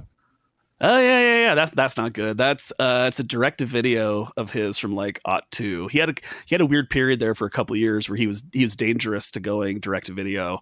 So he has a couple like that. Avenging Angelo is not a good movie. I'll give them that. It's not his. It shouldn't be that low. But dude, I struggle with all of those ratings systems because they definitely skew towards the newer stuff, right? Right. Yeah, Rotten Tomatoes is not accurate by any stretch of the means. But I just, I thought it'd be a cool Stallone game, Oh, absolutely. Yeah, no, Driven's a bad movie. That is, dude, it's about car racing and all the cars are like CGI. Right. Like, who wants to see that? And it was 2001 CGI, which is... So it's not good. And, don't get me going on that. The whole excitement of a car chase is that it's real people and real cars, right? Like, you're supposed to be impressed with like, wow, they pulled this off. Once you do CGI cars, what are we doing? Like, what are we here for? Right. It's the same. It's like the Top Gun shot, where it's just it's a headshot of a really intense dude, either, like a Top Gun, they're flying. And so, but it's the same kind of cinematic style. It's just that headshot, eyes through the helmet. At least in Top Gun, they have a shot of a real plane. You know what I mean? At least it's not a computer, right? Yeah, that was 87. So, but that was from an aviation standpoint, it's pretty remarkable amount of aviation cinematography. But De Niro versus Stallone, grudge match. Where do you stand on that one? It's not good. I got a couple beefs with that movie. One is that they kind of, I don't know. I don't feel like they gave De Niro a very good character to play. And I'm not a big fan of Kevin Hart. I don't find him to be that funny. And so he is in a lot of that. And I don't feel like they needed him. But it's also it just doesn't work. It's a weird premise to me. 31% on Rotten Tomatoes. Yeah, I was excited when I heard about it, but then the actual like payoff of it just is not great. That one I've not seen as much as some of his other recent stuff, just because it wasn't that fun for me.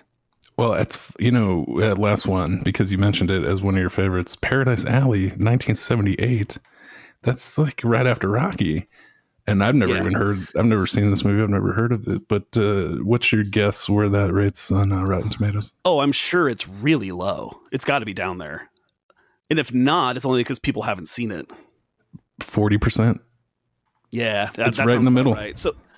So what he's a fascinating guy in just that. So we talked about, his rise was really quick as far as he had this like magical Cinderella story, right? Where he gets the script. And granted, he was in stuff before Rocky, right? But it was all like pretty low rent. And then he gets this great script and kind of not tricks him, he kind of forces his way into being the star. And then he becomes this big deal. And he follows that up with a movie called Fist that doesn't really work, but he's like, okay, whatever. And then the very next movie he gets to make is called Paradise Alley, which is like, it's based on his script. He's allowed to like write and direct and star, because remember back then he was supposed to be this like big dramatic thing. And he was considered like a writer and all of this stuff. Dude, there's even a Paradise Alley book. Like that's how far they took it. And so by that point, people are ready to turn on him. Right. So the biggest mistake he makes is he puts out this movie, Paradise Alley, and it's all him. He has no one else to blame. And I love it because I'm a Stallone fan, but I can be objective and tell you it doesn't really work. It's a movie about like Hell's Kitchen in the I want to say the 40s. And the whole plot revolves around his brother being a like underground wrestler. So already within he already had one failure, and then his very next movie, he goes back to kind of the Rocky formula, and people were just like not having it. And the guy he cast as his younger brother was like an unknown. It's him, Armand Asante, in I think like his first role, and this other guy whose name I can't place, Lee Canalito, I want to say was his name. And I love it, but it's a weird movie. Wrestling fans out there would take note that Terry Funk is in Paradise Alley, as well as a small role from Tom Waits. Jesus, you go deep. I can also tell you that Stallone regular Joe Spinell is in it, who was Rocky's mob boss from the first Rocky, and also Frank McRae, who is in a lot of early Stallone films. And you'd recognize him if you saw him, but Dude, I mean, Paradise Alley, written, directed, and stars Sylvester Stallone. I mean, dude. And the biggest mistake he makes is if you ever watch it, he sings the theme song. And I think that just gives people, I can't imagine being a critic then and being like, this guy is even singing. Stallone's a lot of things. He's not a good singer. Well, his brother is one hell of a guitar player and musician. Yes. And as deep as you guys go with this stuff in baseball, like Frank Stallone is deep on old music and like 50s stuff. So anyway. Yeah, so he doesn't even use Frank as the lead singer, and also like you've got Tom Waits involved with your movie, right. And you choose and you choose to sing the theme. And Tom Waits actually on that soundtrack has a really good song. I think it's called "Meet Me in Paradise Alley," which is a really good song. But Stallone sings the theme, and it just sets the whole thing off poorly, right? Like even me, I'm like, that's kind of an ego. That's a crazy ego grab, and it's from there that he ended up having to make Rocky 2 just to hold on, because basically people had turned on him already. And and so his whole life story to me is fascinating, because he makes it and then he almost loses it. Yeah. And he basically has to fall back on Rocky, and then he lucked out with First Blood and they gave him Rambo. Dude. If you look at his filmography, every time he starts to slip, he just goes back to one of those and just stays relevant. Well, that's one of his other directing credits is Rambo 4, which is right on this. What brackets Paradise Alley and Rotten Tomatoes is Rambo 4 and Rocky 4, both directed by Sylvester Stallone. Yeah, and I would say Rocky 4, dude. Rocky 4 should be up there. That movie is so fun. That is such a fun, good movie. Rocky 4, I can't find anything. I mean, it's a dumb movie, but it's so good. It's a fun movie. And Rambo 4 gets a bad rap. That's actually a shockingly good movie. I would say that's the best one since First Blood. I'm not a huge Rambo fan either. I don't really. Those are the Rambo 2 and 3 are probably some of the films of his that I've watched the least. Those just not. Those aren't for me. But Rambo, which is technically Rambo 4, is, I think, really good. It's really violent, but in a more realistic way than some of those other ones are. It's interesting to me what movies that he gets the directing credit, where it's him in the chair, because, he's worked with a lot of directors, dude, Yeah. And there isn't this like, Tarantino, Brad Pitt kind of connection. It's like, he's just all over the place. It seems like on the directors. But yeah, and I think and I can relate to this in a ways. I think he also kind of like we were talking about. He's a real control guy, and I think sometimes he ends up being the director out of like you're not doing it like I want, right? So he kind of takes over. I've heard that about him. He also a lot of times will get writing credits just because he insists on doing his own dialogue and then just insists on getting a writing credit. So he's not always the best look as far as like a dude, especially a guy who came from nothing. He's kind of turned into the cliche of then he ends up being the guy that's like the control guy. But the weirdest credit for me for him is he actually directed Staying Alive, the sequel to Saturday Night Fever, and he's not in it. So he straight up directed that movie. And I don't know if you've ever seen Staying Alive, but it is, for my money, the worst thing that Stallone's ever been involved with. I mean, isn't that when they go to Broadway to be dancers? Yeah. I have seen that movie. Yeah, it is nearly unwatchable. I mean, because talk about something that's like fun for about 10 minutes. And then it's like, okay, like this joke is old. And it's just Travolta dancing in like cat outfits for 90 minutes. It's rough. Yeah. And Stallone directed that. Like he was still considered enough of an artist at that point to like just be a sole director. Isn't that weird? It's crazy because, to watch his career and then to get so huge in the 90s. And I'd like to think he's one of those good guys, like if you actually saw him, he'd be affable and he'd be cool. Like on the flip side of that, have you ever heard the Kevin Smith, Bruce Willis story? Yes. Yeah. I mean, I hate the ones that scream Die Hard the most, like that's what Hollywood does to you. And so when you can have a career that spans that long and not turn into one of those guys, it's, I don't know, saying always better. I think it's also just kind of that business, I think this is with anything. I think the personality you need, I've seen this with musicians. I mean, most of the most talented musicians that I know don't have the personality to go succeed in that, right? Because you have to have a weird ego to think that you deserve it. And I think sadly, I think those are the guys that end up making it the most, or more the guys that have that ego that think that like, yep, I deserve that. For sure. And we grew up in that era, the rock star era, where, and this is the same thing where the industry has changed. It's gone on its head, where instead of limousines and airplanes and make way, no autographs, and there's just throngs of people, now they're, it's like meet and greet, that's where they get their money, is doing meet and greets before the show. I mean, the rock star thing has just died. I mean, for the most part, with a couple of exceptions here and there, but you want to make it music now, you better be out there engaging. Well, and I think people now can stay on top for a lot longer because of that, right? If you have a good Twitter presence, you never fade, right? You never fade from your audience. So I see that a lot with, my wife and I were talking about this the other day. I'm like, I bet we're the first generation that got to see like our film stars just keep on being film stars. Like, look at Tom Cruise. That guy's still headlining movies. Other than Sean Connery, who was able to pull that off for all those years, I can't think of any other time where you had people that were as famous for as long as they are now. And I think it's just because of that. Like, you can stay relevant and stay on top, where before, if kind of the industry, quote unquote, decided you were done, you were done. You didn't have another voice, right? Yeah. Whereas now, I think, those guys that make it, they can stay there for a lot longer just because of that. They stay so engaged. So the downside of today, though, is that it's hard to find those good songs because everybody can release them. And I don't know what's better. It's like, I sometimes for fun just go through Bandcamp. I pick a city or pick a genre and just I'll listen to some stuff.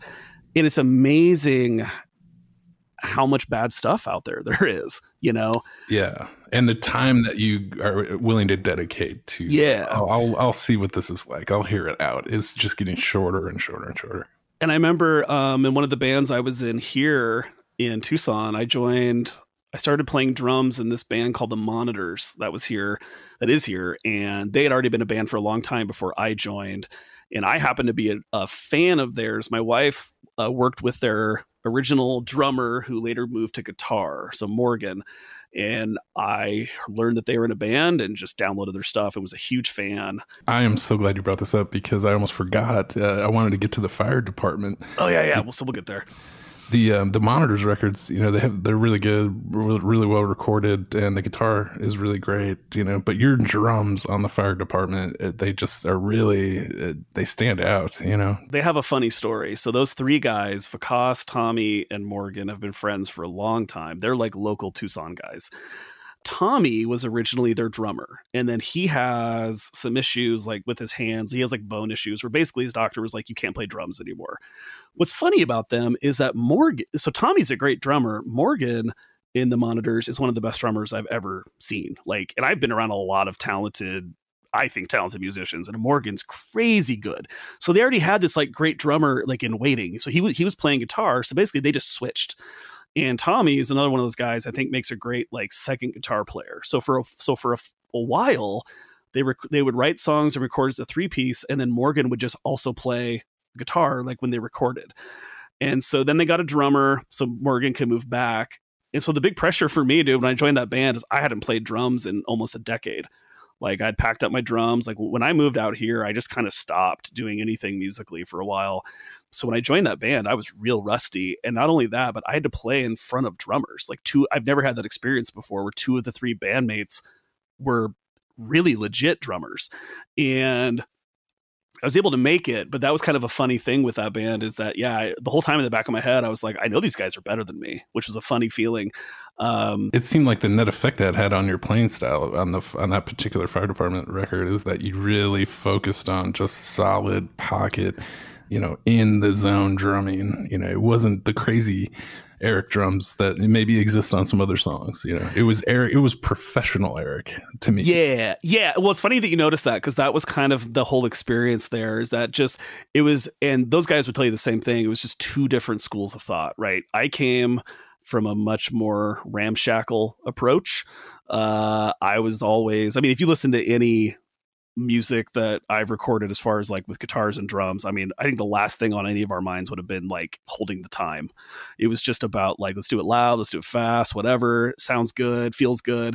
Those guys definitely had a much different approach, and they were much more technical than me. So like that was always a big focus, was like not only keeping everything tight, but also like they would call me out if I was even like if the song went a little bit off beat, or like when a little like if the rhythm faded or speeded up at all. And that was a new experience for me. I'd never really had a band care. I certainly had a band's care about like playing the right stuff at the right time, but it was just something I had never really cared about. And so that was a funny experience. And they were just, much more technical as far as they're playing. It's a palpable difference. It's a tangible difference that that I really noticed. It's like a brick house, powerhouse. You're hitting the drums harder. You're really, like in the other bands, you're living fast. You're taking chances, and it's awesome, and it's working. And on the Fire Department record, not only is your playing like really kicked up a notch, but the quality of that recording in particular. And this is where I want to say his name wrong. Is it Vikas is, am I to understand that he's the main engineer for all those Monitors records and the Fire Department records? Yes. So that's the funny thing. All 3 of those guys could record too. And I'll say this for anyone out there that's listening. I am not a technical person at all. I'm actually a big anti-technical. Like I barely even know the name of my own stuff. And that was kind of by design, right? I've never been into that side of it. Like I just want to get a good sound. I was even given this advice to somebody the other day because we were talking about recording, and I was like, even on my 8-track, I only ever used maybe 5-10% of its capability, and I think it sounds good.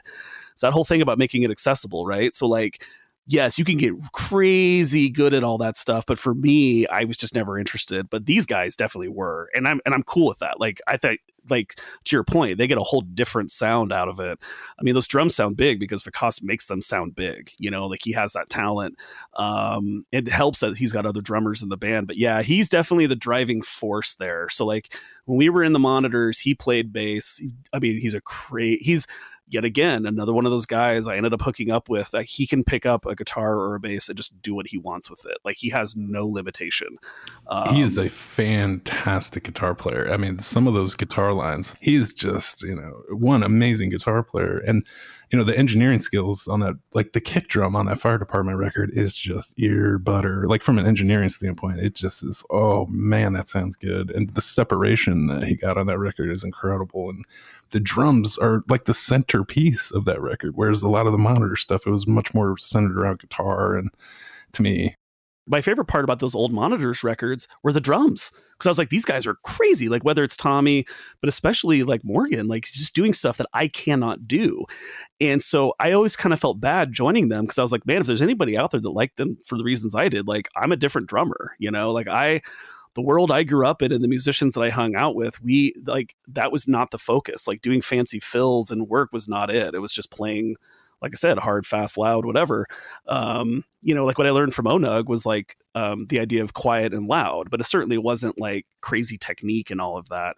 I've never had drum lessons, you know, I just kind of learned. And so joining them was a big learning curve. And so the Monitors, I joined them for a couple albums, kind of towards the end there. And then Tommy, for reasons I can't remember, he basically couldn't play for a while. And so we weren't going to do the Monitors without him, but we all still kind of wanted to play. And that was where the Fire Department came from. One of their long running kind of gags is they like to mess with like they like to use names from old songs for other records, for like album titles and vice versa. And so we kind of looked back through some old song titles and we were like, well, the Fire Department would be a great band name. which was a Monitor song, Which was a Monitor song, right? And that I didn't even play on, I don't think. And so we, for a couple practices, we practiced with Morgan and Vikas on their normal, so like Vikas on bass and Morgan on guitar. I think we even tried to practice with me playing bass or guitar or something. We were just kind of messing around, like, how can we make it different? Because so we didn't want it to sound exactly like the Monitors without Tommy, basically. And so the natural thing seemed to be like, well, you know, Vikas is a good guitar player and Morgan's a good bass player, so let's just switch those and see how that works. And that's kind of how that happened. That to me is the best part, because like Vikas was sort of like you were in CAC. He's the main driving force, the main composition guy, and you got to be Brad and just chill and play drums. You know, just not, that's probably a horrible analogy, but you see where I'm going. No, I totally agree. And what was funny, the Monitors, you know, being in that band, I thought that too. And then when I was in the practices, it was really Tommy, who I think is a great guitar player. He had a very distinct idea where you'd play something and he would just be like, no, or yes, you know, and the other guys would kind of go with that. And if you knew Tommy, he's that guy, right? He's that like, nope. We even have a great song. One of the last songs we recorded with them, it's a funny story I remember, is called We Could. And it's a really catchy song. And I remember Tommy wasn't fully sold on it. So he thought it was like too catchy. So his whole purpose on his second guitar was he just played the like ugliest notes that he could. And we all thought that was really funny. So now every time I hear it, I just hear Tommy just being a jerk. And I think that's hilarious. You know what I mean? He was just like, oh, you think you have a catchy song, Vikas? Well, here we go. And so that was kind of the bounds of our creative license here and how much we're going to let each other get away with. Yeah. And I think you need that, right? Like, I think that with any good band, I think you definitely need somebody to be like you're kind of to check each other. Like Matt and I were always really good about that. And same with Brad and I, where I'd be like, that line doesn't work. And he'd tell the same thing to me. Like, it just doesn't work. I think you need that. And those guys were a little older than me. So they came from an even different school. Like he was like an Echo and the Bunnymen guy. You know what I mean? Like just a very different, just a different upbringing. And Vikas had grown up like a metal guy, which definitely comes out in his playing. I remember he once, because I used to just make him play riffs for me just for fun. I love that stuff. Being like, I would be like, just shred. And he could do it on command. Him and Nate are probably the two best people I can see that can just shred on command. Onug. But Vikas said, he's like, when I was growing up, you know, we would just put on Iron Maiden and just play it over and over and just play along to it. So that's how he trained himself, was just playing these like just gnarly guitar parts just repetitively. So he and his friends would do kind of like what Brad and I did with rap, or they would just try to like out solo each other and stuff. Dude, this is where you and Vikas, to me, are very similar. And like, it's one thing to be an artist and write a song and then go into a studio and have everybody else take care of the recording part. You know, you get so burnt out when you're the guy doing the majority of the writing. Then you have to record it all. Then you have to sit there and listen to it and mix it and master. I mean, it's so, there's a great Jim Morrison quote where he's like, yeah, I can never be a producer or engineer. It's whoever does that has to have an incredible amount of patience. You just have to be there all the time, and there you can't, go away and where everybody else just gets to kind of have fun. Yeah, I totally agree with that. And that's the recording part is what I used to love the most, was like recording and then doing all the work after, right? The actual recording process to me was never that fun, like trying to get people to get their takes and all of that. I mean, that part's okay. I like the after part of like trying to make it sound good and like messing with the song. He also liked that, but to that point, we were also older and he had like a full-time job. And so it was really a lot more, I felt bad for him in that respect because I knew what kind of time it took. And it was like, not only that, but like when I was doing that, I had nothing. You know what I mean? I didn't have kids or a wife or anything. And he was doing this with like a full-time gig. And so, yeah, definitely, I think burned him out. The good side of that was that he and I always played very well together. Like as a bass player, I could kind of see where he was going a lot. The unique thing with the Monitors and the fire department is that was the first and only band that I've been in where they truly wrote their songs together, like in practice, which was a new thing for me. I'd always been in bands where somebody brought the song, right, or brought parts of the song. And we would just show up, sit down, and start kind of messing around. And like a lot of times Morgan would have like a part, or Vikas might have a part, and they would just like craft these songs. To me, those are some of the best songs I've played on. I mean, J Names from Balcony Seats to me is a perfect song. That's one of the greatest songs I've ever played on. And then some of those fire department songs are really good too. I'm going to play you what I thought was my favorite song of the fire department record. Ooh.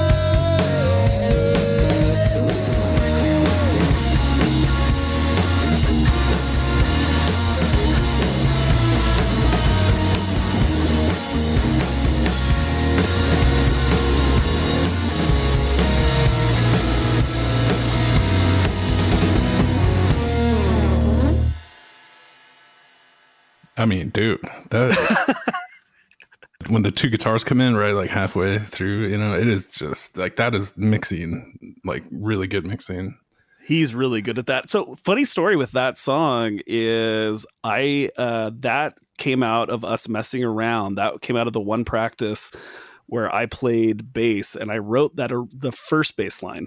And I think Morgan added the little second piece to it, the part that kind of goes up and down. So I just played that one loop over and over again. The do do do do do do do do do do do. That's a great riff. I had no idea you wrote that. Made it up on the spot. Dude. I can't remember how it goes now. It was just one of the, sometimes you pick the guitar up and you just start messing around and you're like, okay, I'm going to do this. And so we messed around with that for a while. And then we were like, okay, let's try that, but we'll switch back. And then I played drums, then Morgan, added his part to it and they made up the rest of it. But what was funny, and that's like the only like musical input I had in any of that. So it's funny that you picked that. But what was funny is this gets back to me being a terrible bandmate with Control. Is I remember Morgan trying to kind of like mess around with the line and kind of like play with it. And I was like, no, like it's got to be this. It's got to be the straight up like do do do do like the whole time. And I get like weirdly controlling about that stuff. And I know I do it and I just can't stop. You know what I mean? Where I'm like, nope, it must be this. And for them, that was funny because they were always this like, hey, like, let's try all this stuff. And I was like, that's my bass line and you'll play it this way. But I think Vikas will be happy that song appealed to you because that song was the one that I remember him always being like, I want more songs like this. Like whenever we would get to practicing, he'd be like, let's try to write another one like that. And you just couldn't. But he really liked those songs that song just kind of flows into parts rather than having there be like hard changes, which is what he was really into. Oh, and dude, like you could have wrecked that song on the drums in so many ways, and the restraint that you have on that song for like, just in the main riff when you're like dun, dun, dun, dun, just to not do that every time, and then at the very end of the song getting that little upswing, like it's the one and only time you do it. You could have done that the whole song. You didn't.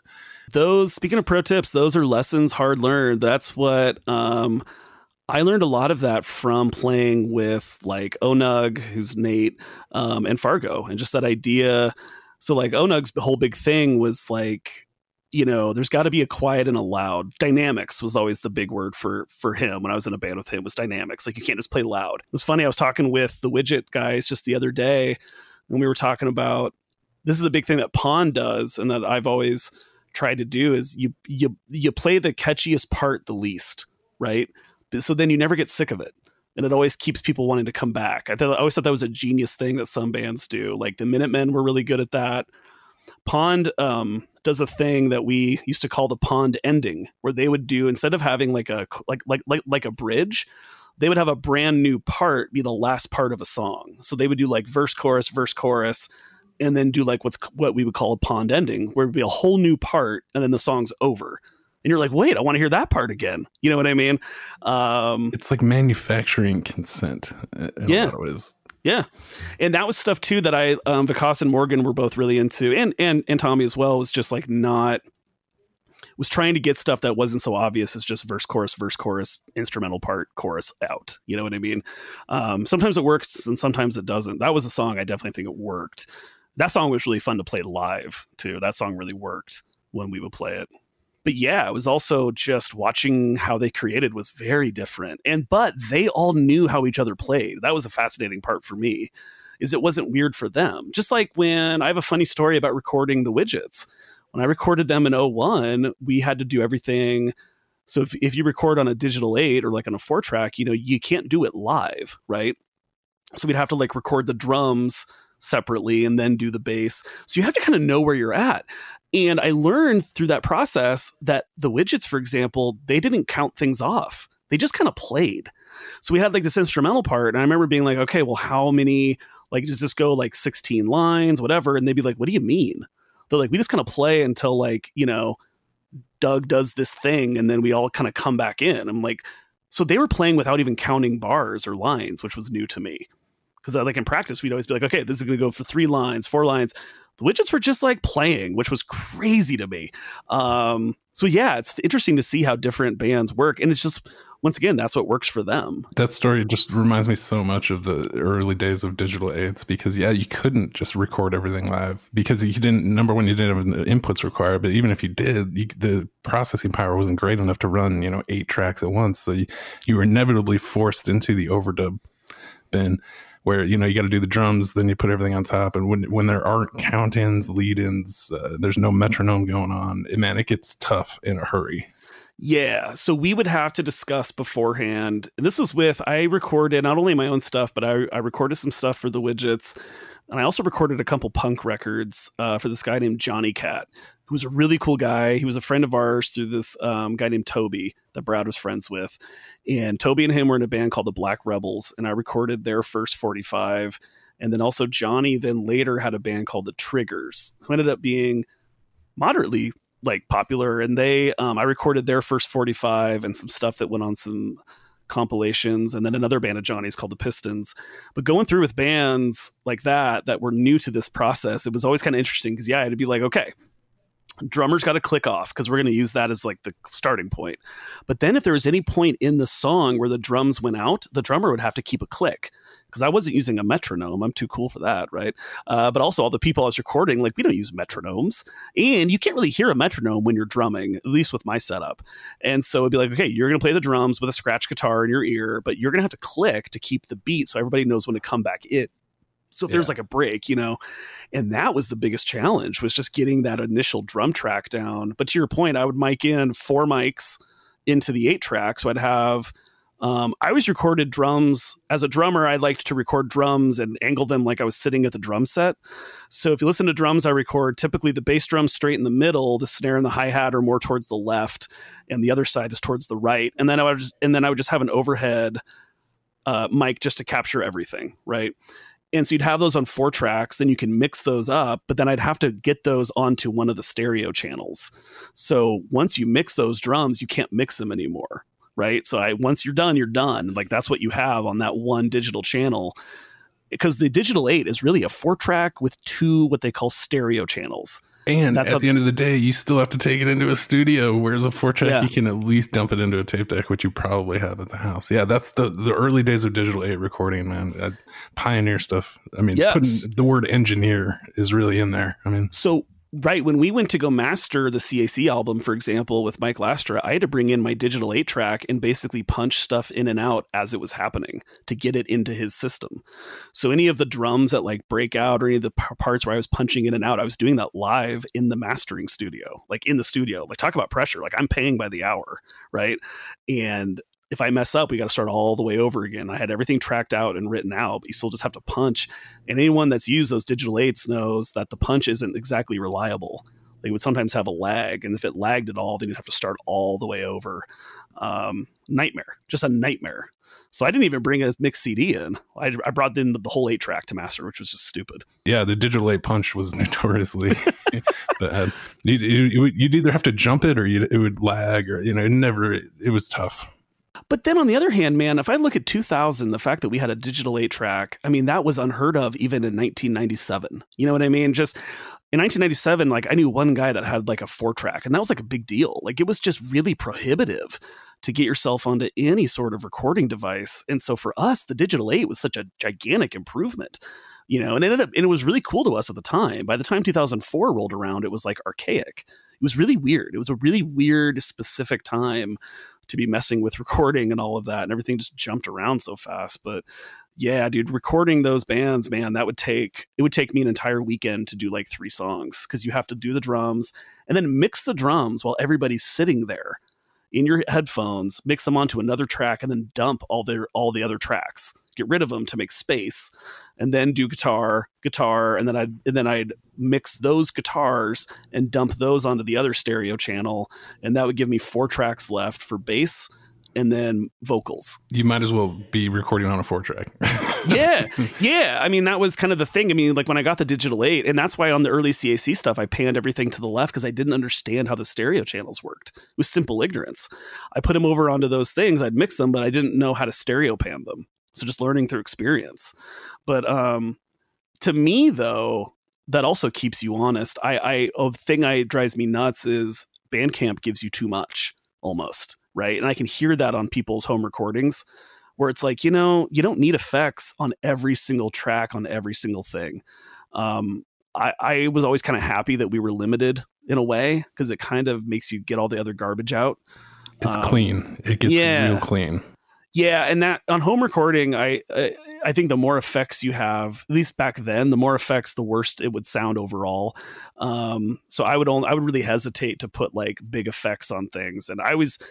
And if you are going to have an effect, it should be like a big part of that song. It should be like, hey, this is like a special part, not just, hey, what effect can we put on the guitar for this song? Like for me, I'm going to put the same effect on all the guitars unless you're doing something unique, you know. But on the early digital 8s, that they were really kind of crappy inboard reverbs and stuff like that. Whereas now today, people are just, they don't know what to do without those effects, especially guitar players. Like to just have clean guitar, like and that's what I think is the Fire Department record is so good. Those drums are clean, dude. And the guitars they're distorted, but they're clean, and there's really only effects on a couple of solos. But today's bands, so much of it. I mean, the vocals are drenching in harmonizers and melodize and reverb, and I mean, dude, it's like they can't live without those effects. Well, it's that whole thing of just because you can doesn't mean you always should. You know what I mean? Like, and dude, part of the thing recording back then on the Digital 8 is you had to pre-select the effect, right? So if I'm going to put your guitar through like a distortion, let's say, we had to pick it before we recorded it, and we were stuck with it. So it was printed. Yeah. Yes. And so a lot of that time was spent trying to get the right sound, where now that I'm getting used to Bandcamp. So like Brad mentioned on his episode with you, I just stopped. I didn't do anything musical for really like a decade, and I just didn't want to get into it again. I was playing on my own and played drums here and there, but like, I just didn't really want to get into computer recording just because I wasn't good at it yet. Oh, I should mention here, one of the other projects I just picked up. I mentioned a long time ago that I recorded half of a New Widgets album back in 2005. We didn't get to finish it for a variety of reasons, and they were all kind of interested in at a place where we can right now. And so telling those guys, I was like, look, you can just record a guitar and send it to me. I can do everything after the fact, right? Because we were trying to work out like, how are we going to do this? And I was like, if you just send me a clean guitar, we can do anything, which is wild. I can't imagine having that freedom back in 2000 when I was like super active, just being able to get the guitar part right and then worry about, oh, should we put a reverb or put an effect or whatever you want to do? It's like the color wheel in Apple or Photoshop, like you can go, red, blue, green, black, or, when you get into the color wheel, it's like, oh, dude, this is too many possibilities for sure. Yeah. Yeah. And that was kind of the pre-talk that we had, where I was like, look, even though we have all this possibility, like, we're still going to keep it simple because it's going to sound better, Like I was saying earlier, it drives me nuts when I can hear somebody's Bandcamp recording, and I can tell it's just like they put an effect on every single instrument, and like you don't always need that, And believe me, it's tempting. It's fun to play around with those things, and believe me, we played with effects on the Digital 8 because it was new at the time. It was just crazy that I could put like distortion on drums. Cancel One Career is simply me just like having fun with this 8-track. It was like one of the first rap songs that we recorded. And I was like, I can distort the drums. Like, let's just do that, And I got better on the next record with like I learned how to record multiple drum tracks on the Digital 8 with different effects and then punch them in and out. So if you listen to like 1997, I think there's 3 different drum tracks I have going on with different effects that I would have bounced all onto one drum track at the end. Yeah, dude. And the crazier thing is, like, I don't know if you have an iPhone, but they have this music memos where it's like AI or whatever, and it knows what key you basically just play a guitar riff, and then you can put an AI drummer and an AI bass player under it, and the computer makes choices that are so insane sometimes, especially in terms of those bass lines. Like if you set it to super complex, and you start getting things that you never would have dreamed of doing, or no bass player, but they really work, and it's kind of frightening. And that's one of those things I can see both sides of it, Like I was always privileged to know incredibly good musicians. So if I needed something, I knew who to go to. But I also can see that, like, if I'm somebody and I live in a small town, I don't know anybody, what a great gift to have, though, right? Like I can have a great bass line on this song and not be punished for the fact that I live in the middle of nowhere. But yeah, the purist in me is like, oh, you should have a real bass player on there. But then I've also been the like lonely kid in an apartment, and what a cool thing that would be, right? To have like a sweet bass line added to your song. Well, yeah, and this is where the composition factor comes in, because now, it's doing things that you never would have dreamed of, and now you're going to use those things, and it's really become a part of the writing process. And it's not just, oh, I now have the technology to record a guitar part and then record my bass part, and it's literally you can just talk into the thing. It'll figure out the key, the pitch, and it'll put music behind it. It's a brave new world. There's been several times where I've had a little riff or whatever, and I fired it in there, and the AI bass does this crazy thing where I'm like, oh, that's so cool. I'm going to use that, and that's the crazy factor. Yeah. And, and I don't think there's anything wrong with that. That was the thrill of like playing with other people, right? Is like, there's certain songs that I would bring into like a Darlings practice, let's say, and Nick would put a guitar part over it that then became the part. So when I listen to those songs, I'm like, how did we ever get to there? It's like you would think that Nick came in with that part, but like, because that's the part that makes the song. So what I originally brought in was boring compared to what he did. And same thing with our friend Joe Talik is a great example of that, dude. You could Joe Talik is a great bass player who can make anybody sound like $1 million. You know what I mean? I could play 3 chords and Joe would make me sound like $1 million.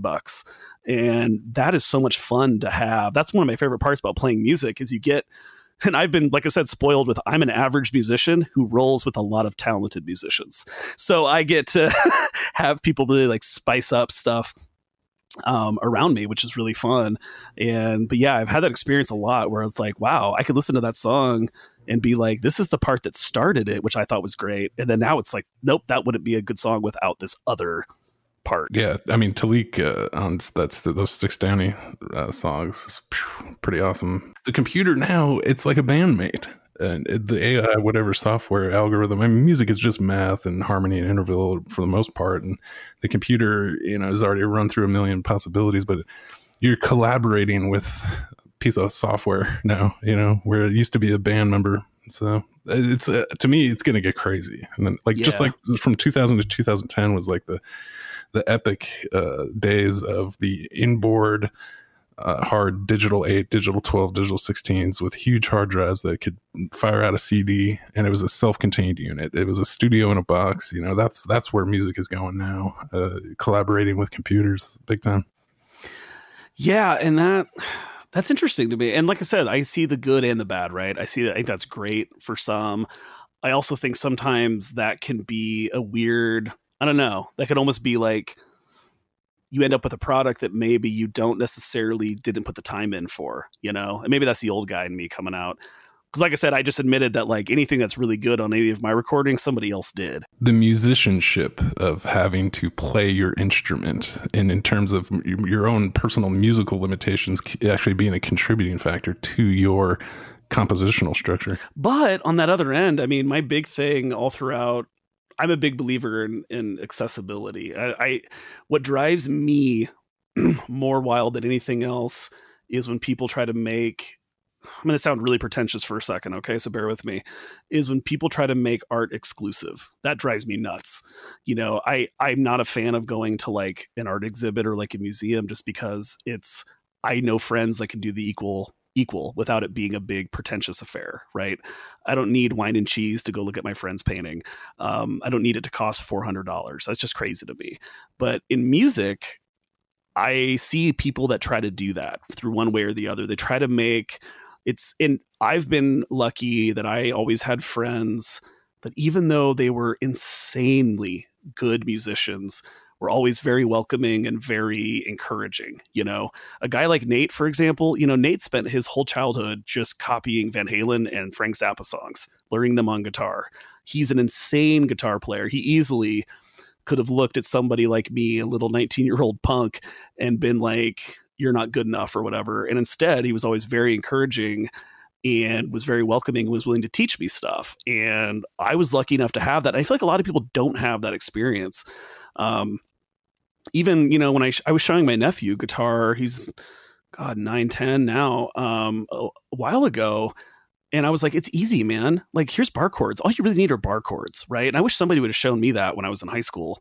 Like, I just figured out guitar on my own. But like, people try to make music this very exclusive club of like, you have to be this really technically sound, blah, blah, blah. And it's like, I don't think you do. You know, that's why I was a big fan of like the K record stuff, early punk and all that, because it's just like, no, like anybody can do it. I get how people could be against that, but I think it's cool because at least somebody could turn their basic playing into like a cool song, and it might encourage them to get better. If I can turn this crappy 3-chord song and the computer helps me make it sound like a real song, that's only going to encourage me, right?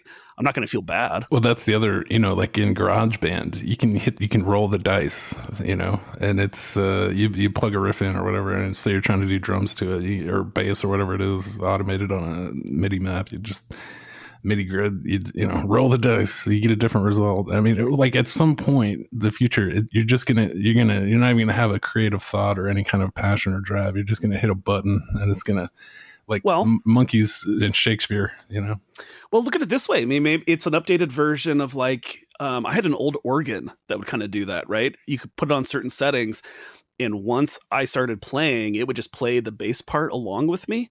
I have a song, one of the Go for Glory songs is that it's me playing on an organ, and it just plays the bass part along with me. That's programmed in. And so, I think that kind of cheating's maybe always kind of been there.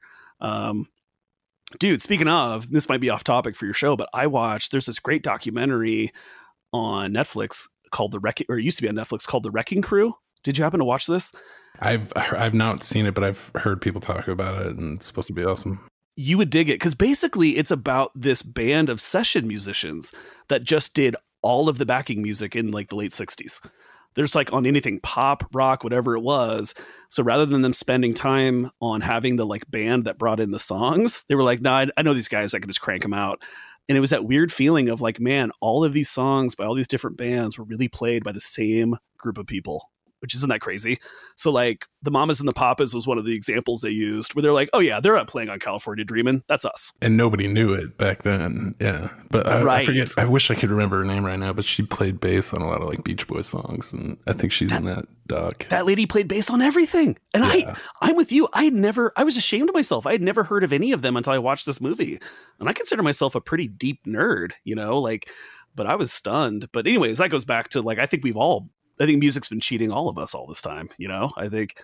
Like one of my favorite documentaries in that vein is the Stax Record documentary on Netflix. That is a fascinating story of money and music and crime and just, oh man. It's funny. Brad and I always talk about how we, for a while when they were doing those documentaries just about like one specific album, it would be like how a band recorded whatever. And we were like, man, I could watch any of those, even about albums I don't even know or care about. I could sit down and watch like Steely Dan break down an album for an hour. I just find that stuff so interesting.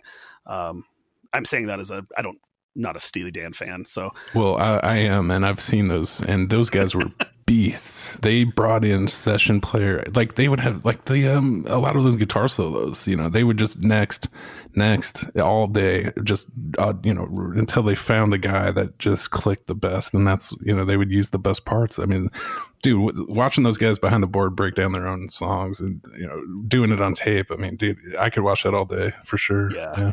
Well, and so let's look at it that way. Maybe this whole idea of I can plug in a guitar and it fills in everything. It brings the studio musician to everybody. Once again, it makes it equal, right? It's equalizing. It's giving the poor guy in the apartment the same advantage as the guy in the LA studio.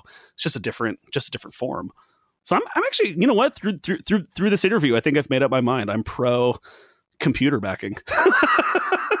Just for that, it makes it equal. If you use it to augment an already, original composition, and you've already got all these songs floating in your head, it's great. But when that becomes the main creative force, and like Steely Dan just rolling in 100 guitar players a day until they found the guy that landed the solo, that's a lot like rolling the dice in GarageBand. It just costs a lot more money back then. Totally. You want to do any plugs to kind of wrap this up? I mean, obviously slyrecords.com. There's, I guess, the Widgets release that's going to be coming out is going to be dope. The new Walkin' Fuss album, The Stallion, definitely check it out. Anything you want to plug as we close it out here? I think you said it. I think that's the big thing. I think Walkin' Fuss, The Stallion is an amazing record. If you haven't heard it, pick it up. It's free. If you want to purchase one, that's great, but it's free there for you. We'll soon be having a old new Widgets EP of different takes of songs that we recorded that I know we all really like. And then We'll also be releasing the Dearling Darlings album, which is Nick and Becky from the Widgets, me, and then Devin Gallagher from Typhoon and the Black Black Black, little time capsule from 2005. And then somewhere down the road, we will definitely be releasing the Widgets' long-awaited third album, Bring Out the Badger, which is going to be a lost gem from 2005. So stay tuned, and can't wait for that. I just personally, I had to buy a new Walk and Fuss t-shirt because I wore the old one out. So I bought a brand new Walk and Fuss t-shirt. I did the CD combo, loving it. And he's so creative with those graphics and how he got that to be the old like SummerSlam logo into his name and all that. It's just wild stuff. He's really talented. Yeah, definitely. And we will, I'll put links to the majority of the stuff. We covered a lot of ground today, so I'll have to kind of pick and choose which links. Yeah. And as always, the 525 Records podcast brought to you by the Seaside Brewing Company in Seaside, Oregon. Check it out. Employee number 99. They have a great menu full of awesome beer. Also, on the 525 Records site, we have the brand new Klaus Fluoride tribute sticker. If you're a Dead Kennedys fan, it's only $1. They're awesome. You can't get them anywhere else. Only on the 525 store. If you're into Klaus Fluoride and you want a vintage Denmark auto touring sticker from the late 70s, the same one made famous on Klaus Fluoride's bass, you can get that at the 525 store. And yeah, 525records.com, 525 Records YouTube channel, slyrecords.com. Eric, thank you so much for being on the podcast. Thank you. And anybody that knows me knows that I can talk, man. So yeah, it's been a pleasure.